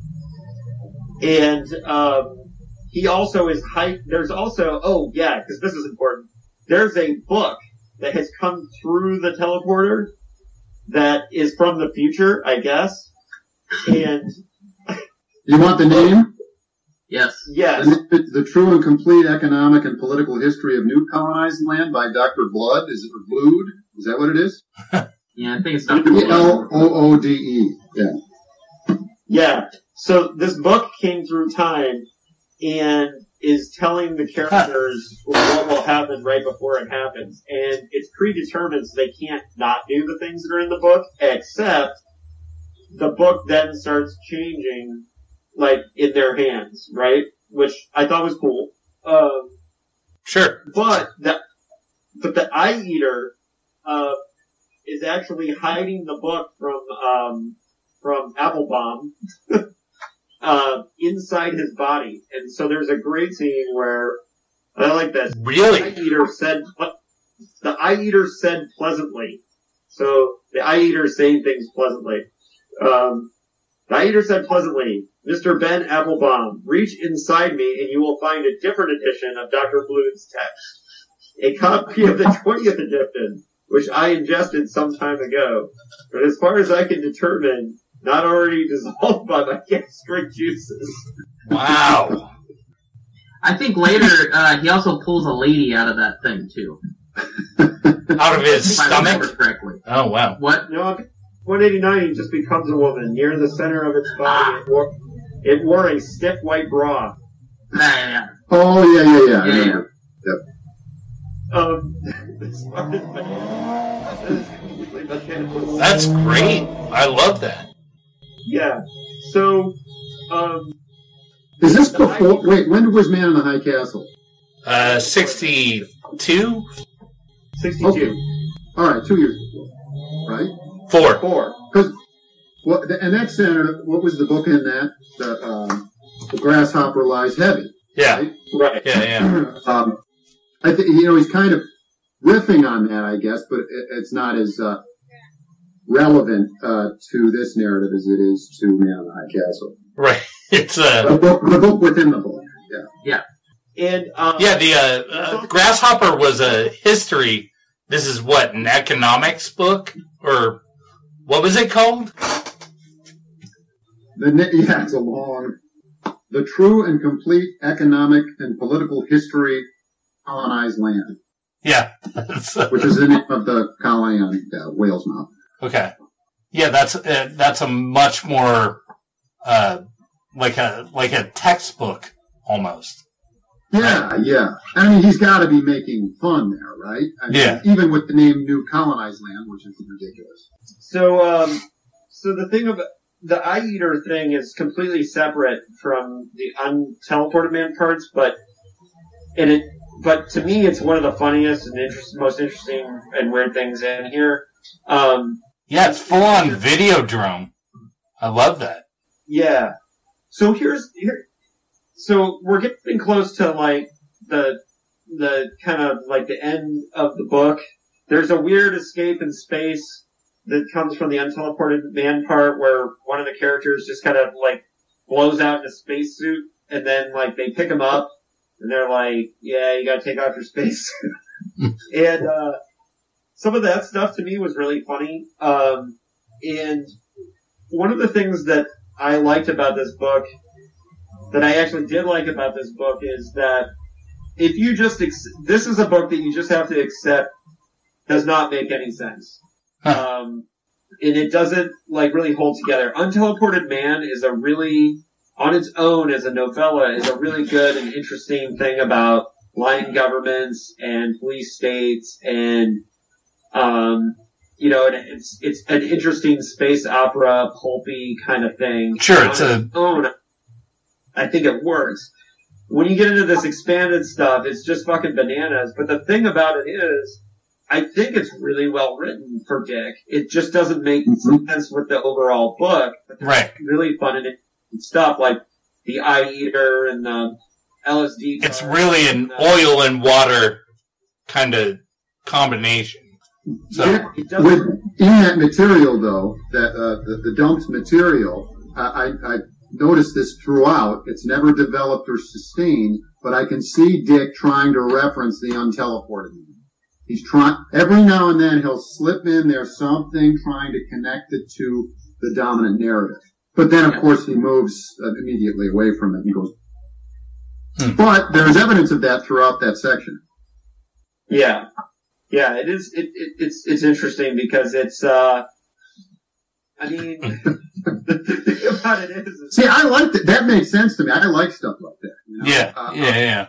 Again, it's not my, it's probably in terms of what the Dick novels, let's say, that I really like, it's probably in the middle.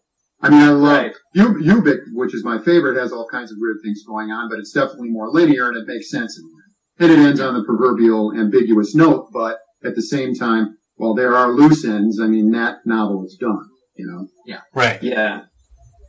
Well, and I think, you know, at a certain point you have to just accept that,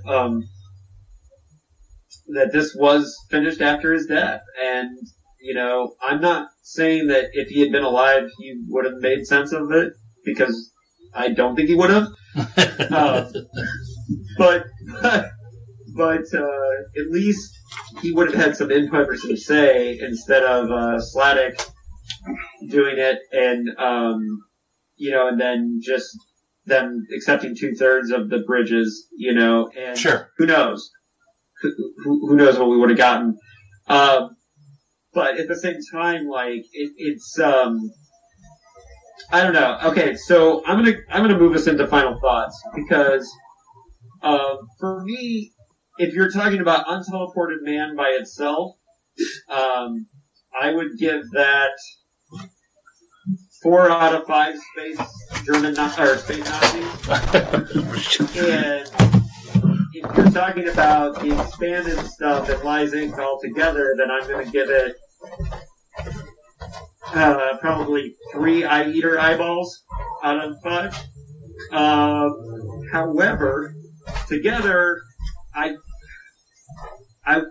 can't give it more than 3 because it's such a fucking mess. But it's a positive 3 that I really enjoyed lots of the moments in it. It is just, as a coherent novel, I can't honestly give it more than 3 stars. Whereas I definitely laughed out loud lots of parts of this book. I definitely enjoyed it. There were definitely parts that I look back on, like the Eye Eater, that I just think are fucking cool. And here's the thing, we'll get into this in a moment. I think you could make a good movie out of this. I do. I think you could fix a lot of the bridge problems if you were adapting. Anthony, next. Final thoughts.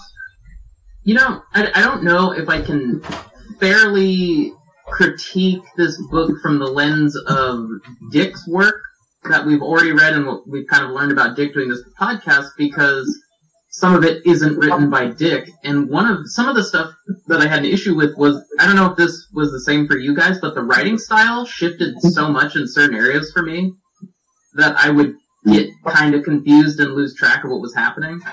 No, you read the Mariner edition, right? Yeah. Yeah, Dick wrote all that. That's all. Really? Okay.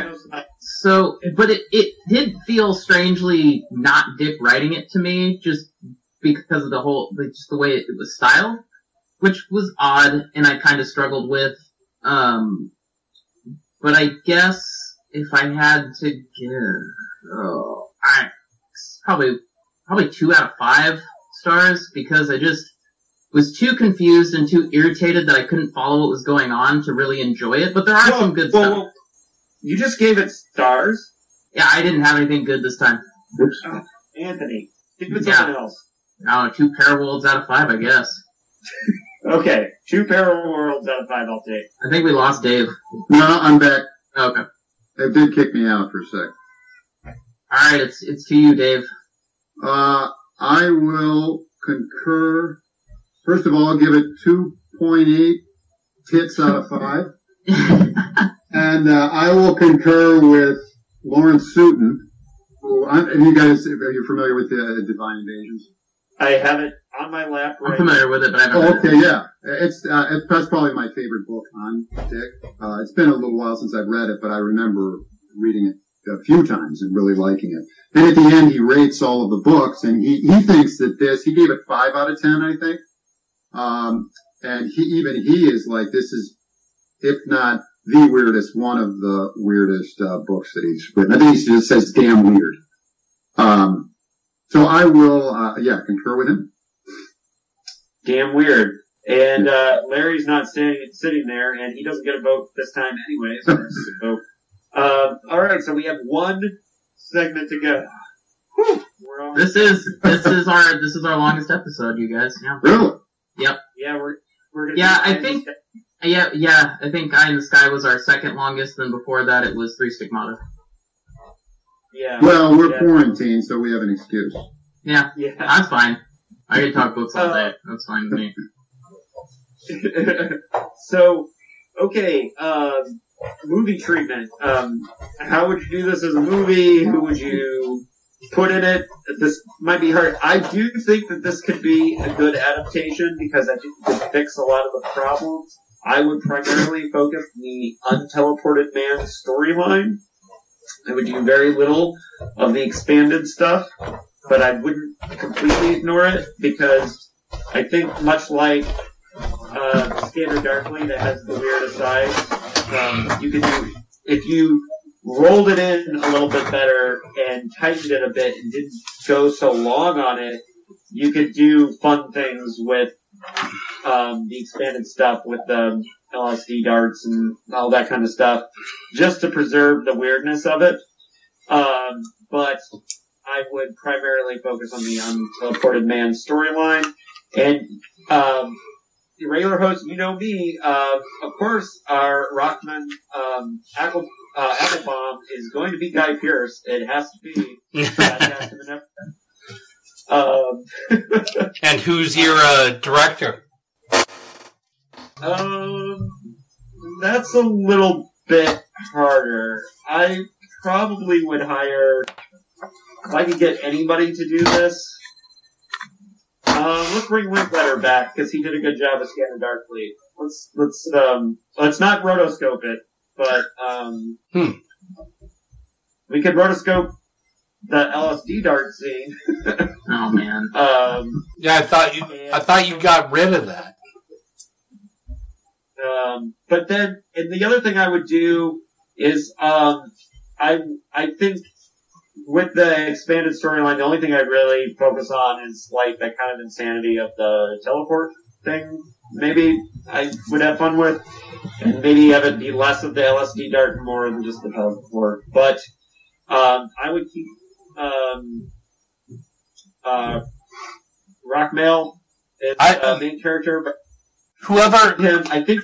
Who are the guys that did the Spider-Man movie, into the multiverse? Oh, Spider-Verse. Philip Lord Miller. Spider-Verse. Yeah, Philip Miller would be good. I feel like if you're gonna have everyone coming out of this teleporter with a different, like, sort of weird view of reality, that's the guy you want filming, doing animation for that kind of thing. Like a different view every time you see someone come out of the teleporter. That would be kind of cool. Well, and we've been saying this for a while. We'd like to see a Philip K. Dick adaptation that focuses on the humor aspect of his work a little bit more. And so I think, I think Phil Lord Miller would actually be a really good choice because this is dream directors, right? Not who would realistically do it. Yeah. But somebody with comedy chops would not be a bad idea. But you know who would actually be an amazing Rockman Applebaum? Actually, now that I think about it, Mark Maron. Oh, Really? Yeah.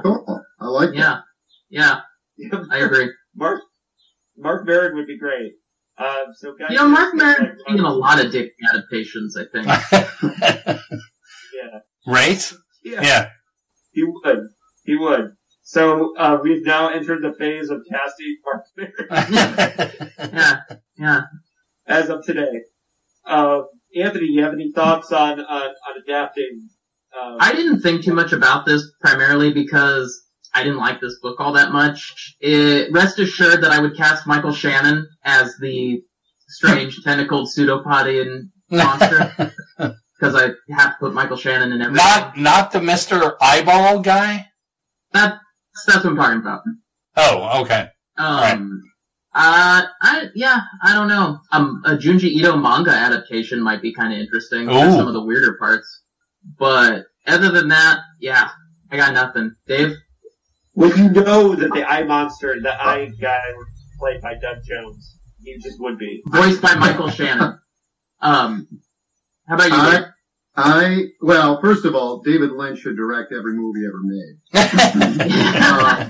So I would have him make this movie, but the Dune Lynch, Sans, voiceover, and Sans the constraints of all of the production folks that fucked it up for him and fucked that movie up. Not that this is the Lynchian cast, but what's your favorite Lynch movie, Dave? Oh, gosh. Mine's definitely probably Mulholland Drive or Blue Velvet. I want to say, I used to teach Mulholland Drive a couple times. I liked so many of them. I was also really good. Lost Way I was going to say, but... I'm a Wild at Heart fan myself. Heart I like. Oh my god, just for Willem Dafoe in that. Right. Awesome. I'm gonna watch Willem Dafoe should play every character in my adaptation of That'd be great. Including the women. Every character. Would make a good Applebaum too. Yeah. Right. Yeah. Slightly younger Dafoe. Yeah. Ooh. Yeah, I like that. All right. Well, I think that's. Wow, we got to the end of this. Yeah. David, we're in quarantine. Who cares at this point? Exactly. Well, my wife is going to get home soon and be like, "You're still recording?" Yeah, right. I guess I should help my girlfriend move boxes. Yeah. So, on that note, Dave, it was awesome having you. Hey, thanks, Brad. Thank you. Appreciate it. Yeah, we're going to have you back for Ubik. Anytime. Yeah, it's hopefully by then we'll be back in the studio and we won't kill Larry in the process. But because we have time before Ubik, so right. So next up, we're reading The Zap Gun, which this will be my first time reading Zap Gun as well. Yeah. And do we have a description up, or should I? I got it. I got it. Okay. You're ready. Go. Are we ready? In this biting satire, you fucked me up, David. In this biting satire, the Cold War may have ended, but the Eastern and Western governments never told their citizens. Instead, they created an elaborate ruse wherein wherein each side comes up with increasingly outlandish doomsday weapons that don't work. But when aliens invade, the top designers of both sides have to come together to make a real doomsday device if they don't kill each other first. The Zap Gun. Nice. Zap Gun. All right. So on that note, Yeah. dickheads, you made it all the way to the end of this episode. More power to you, and keep it paranoid. Stay paranoid.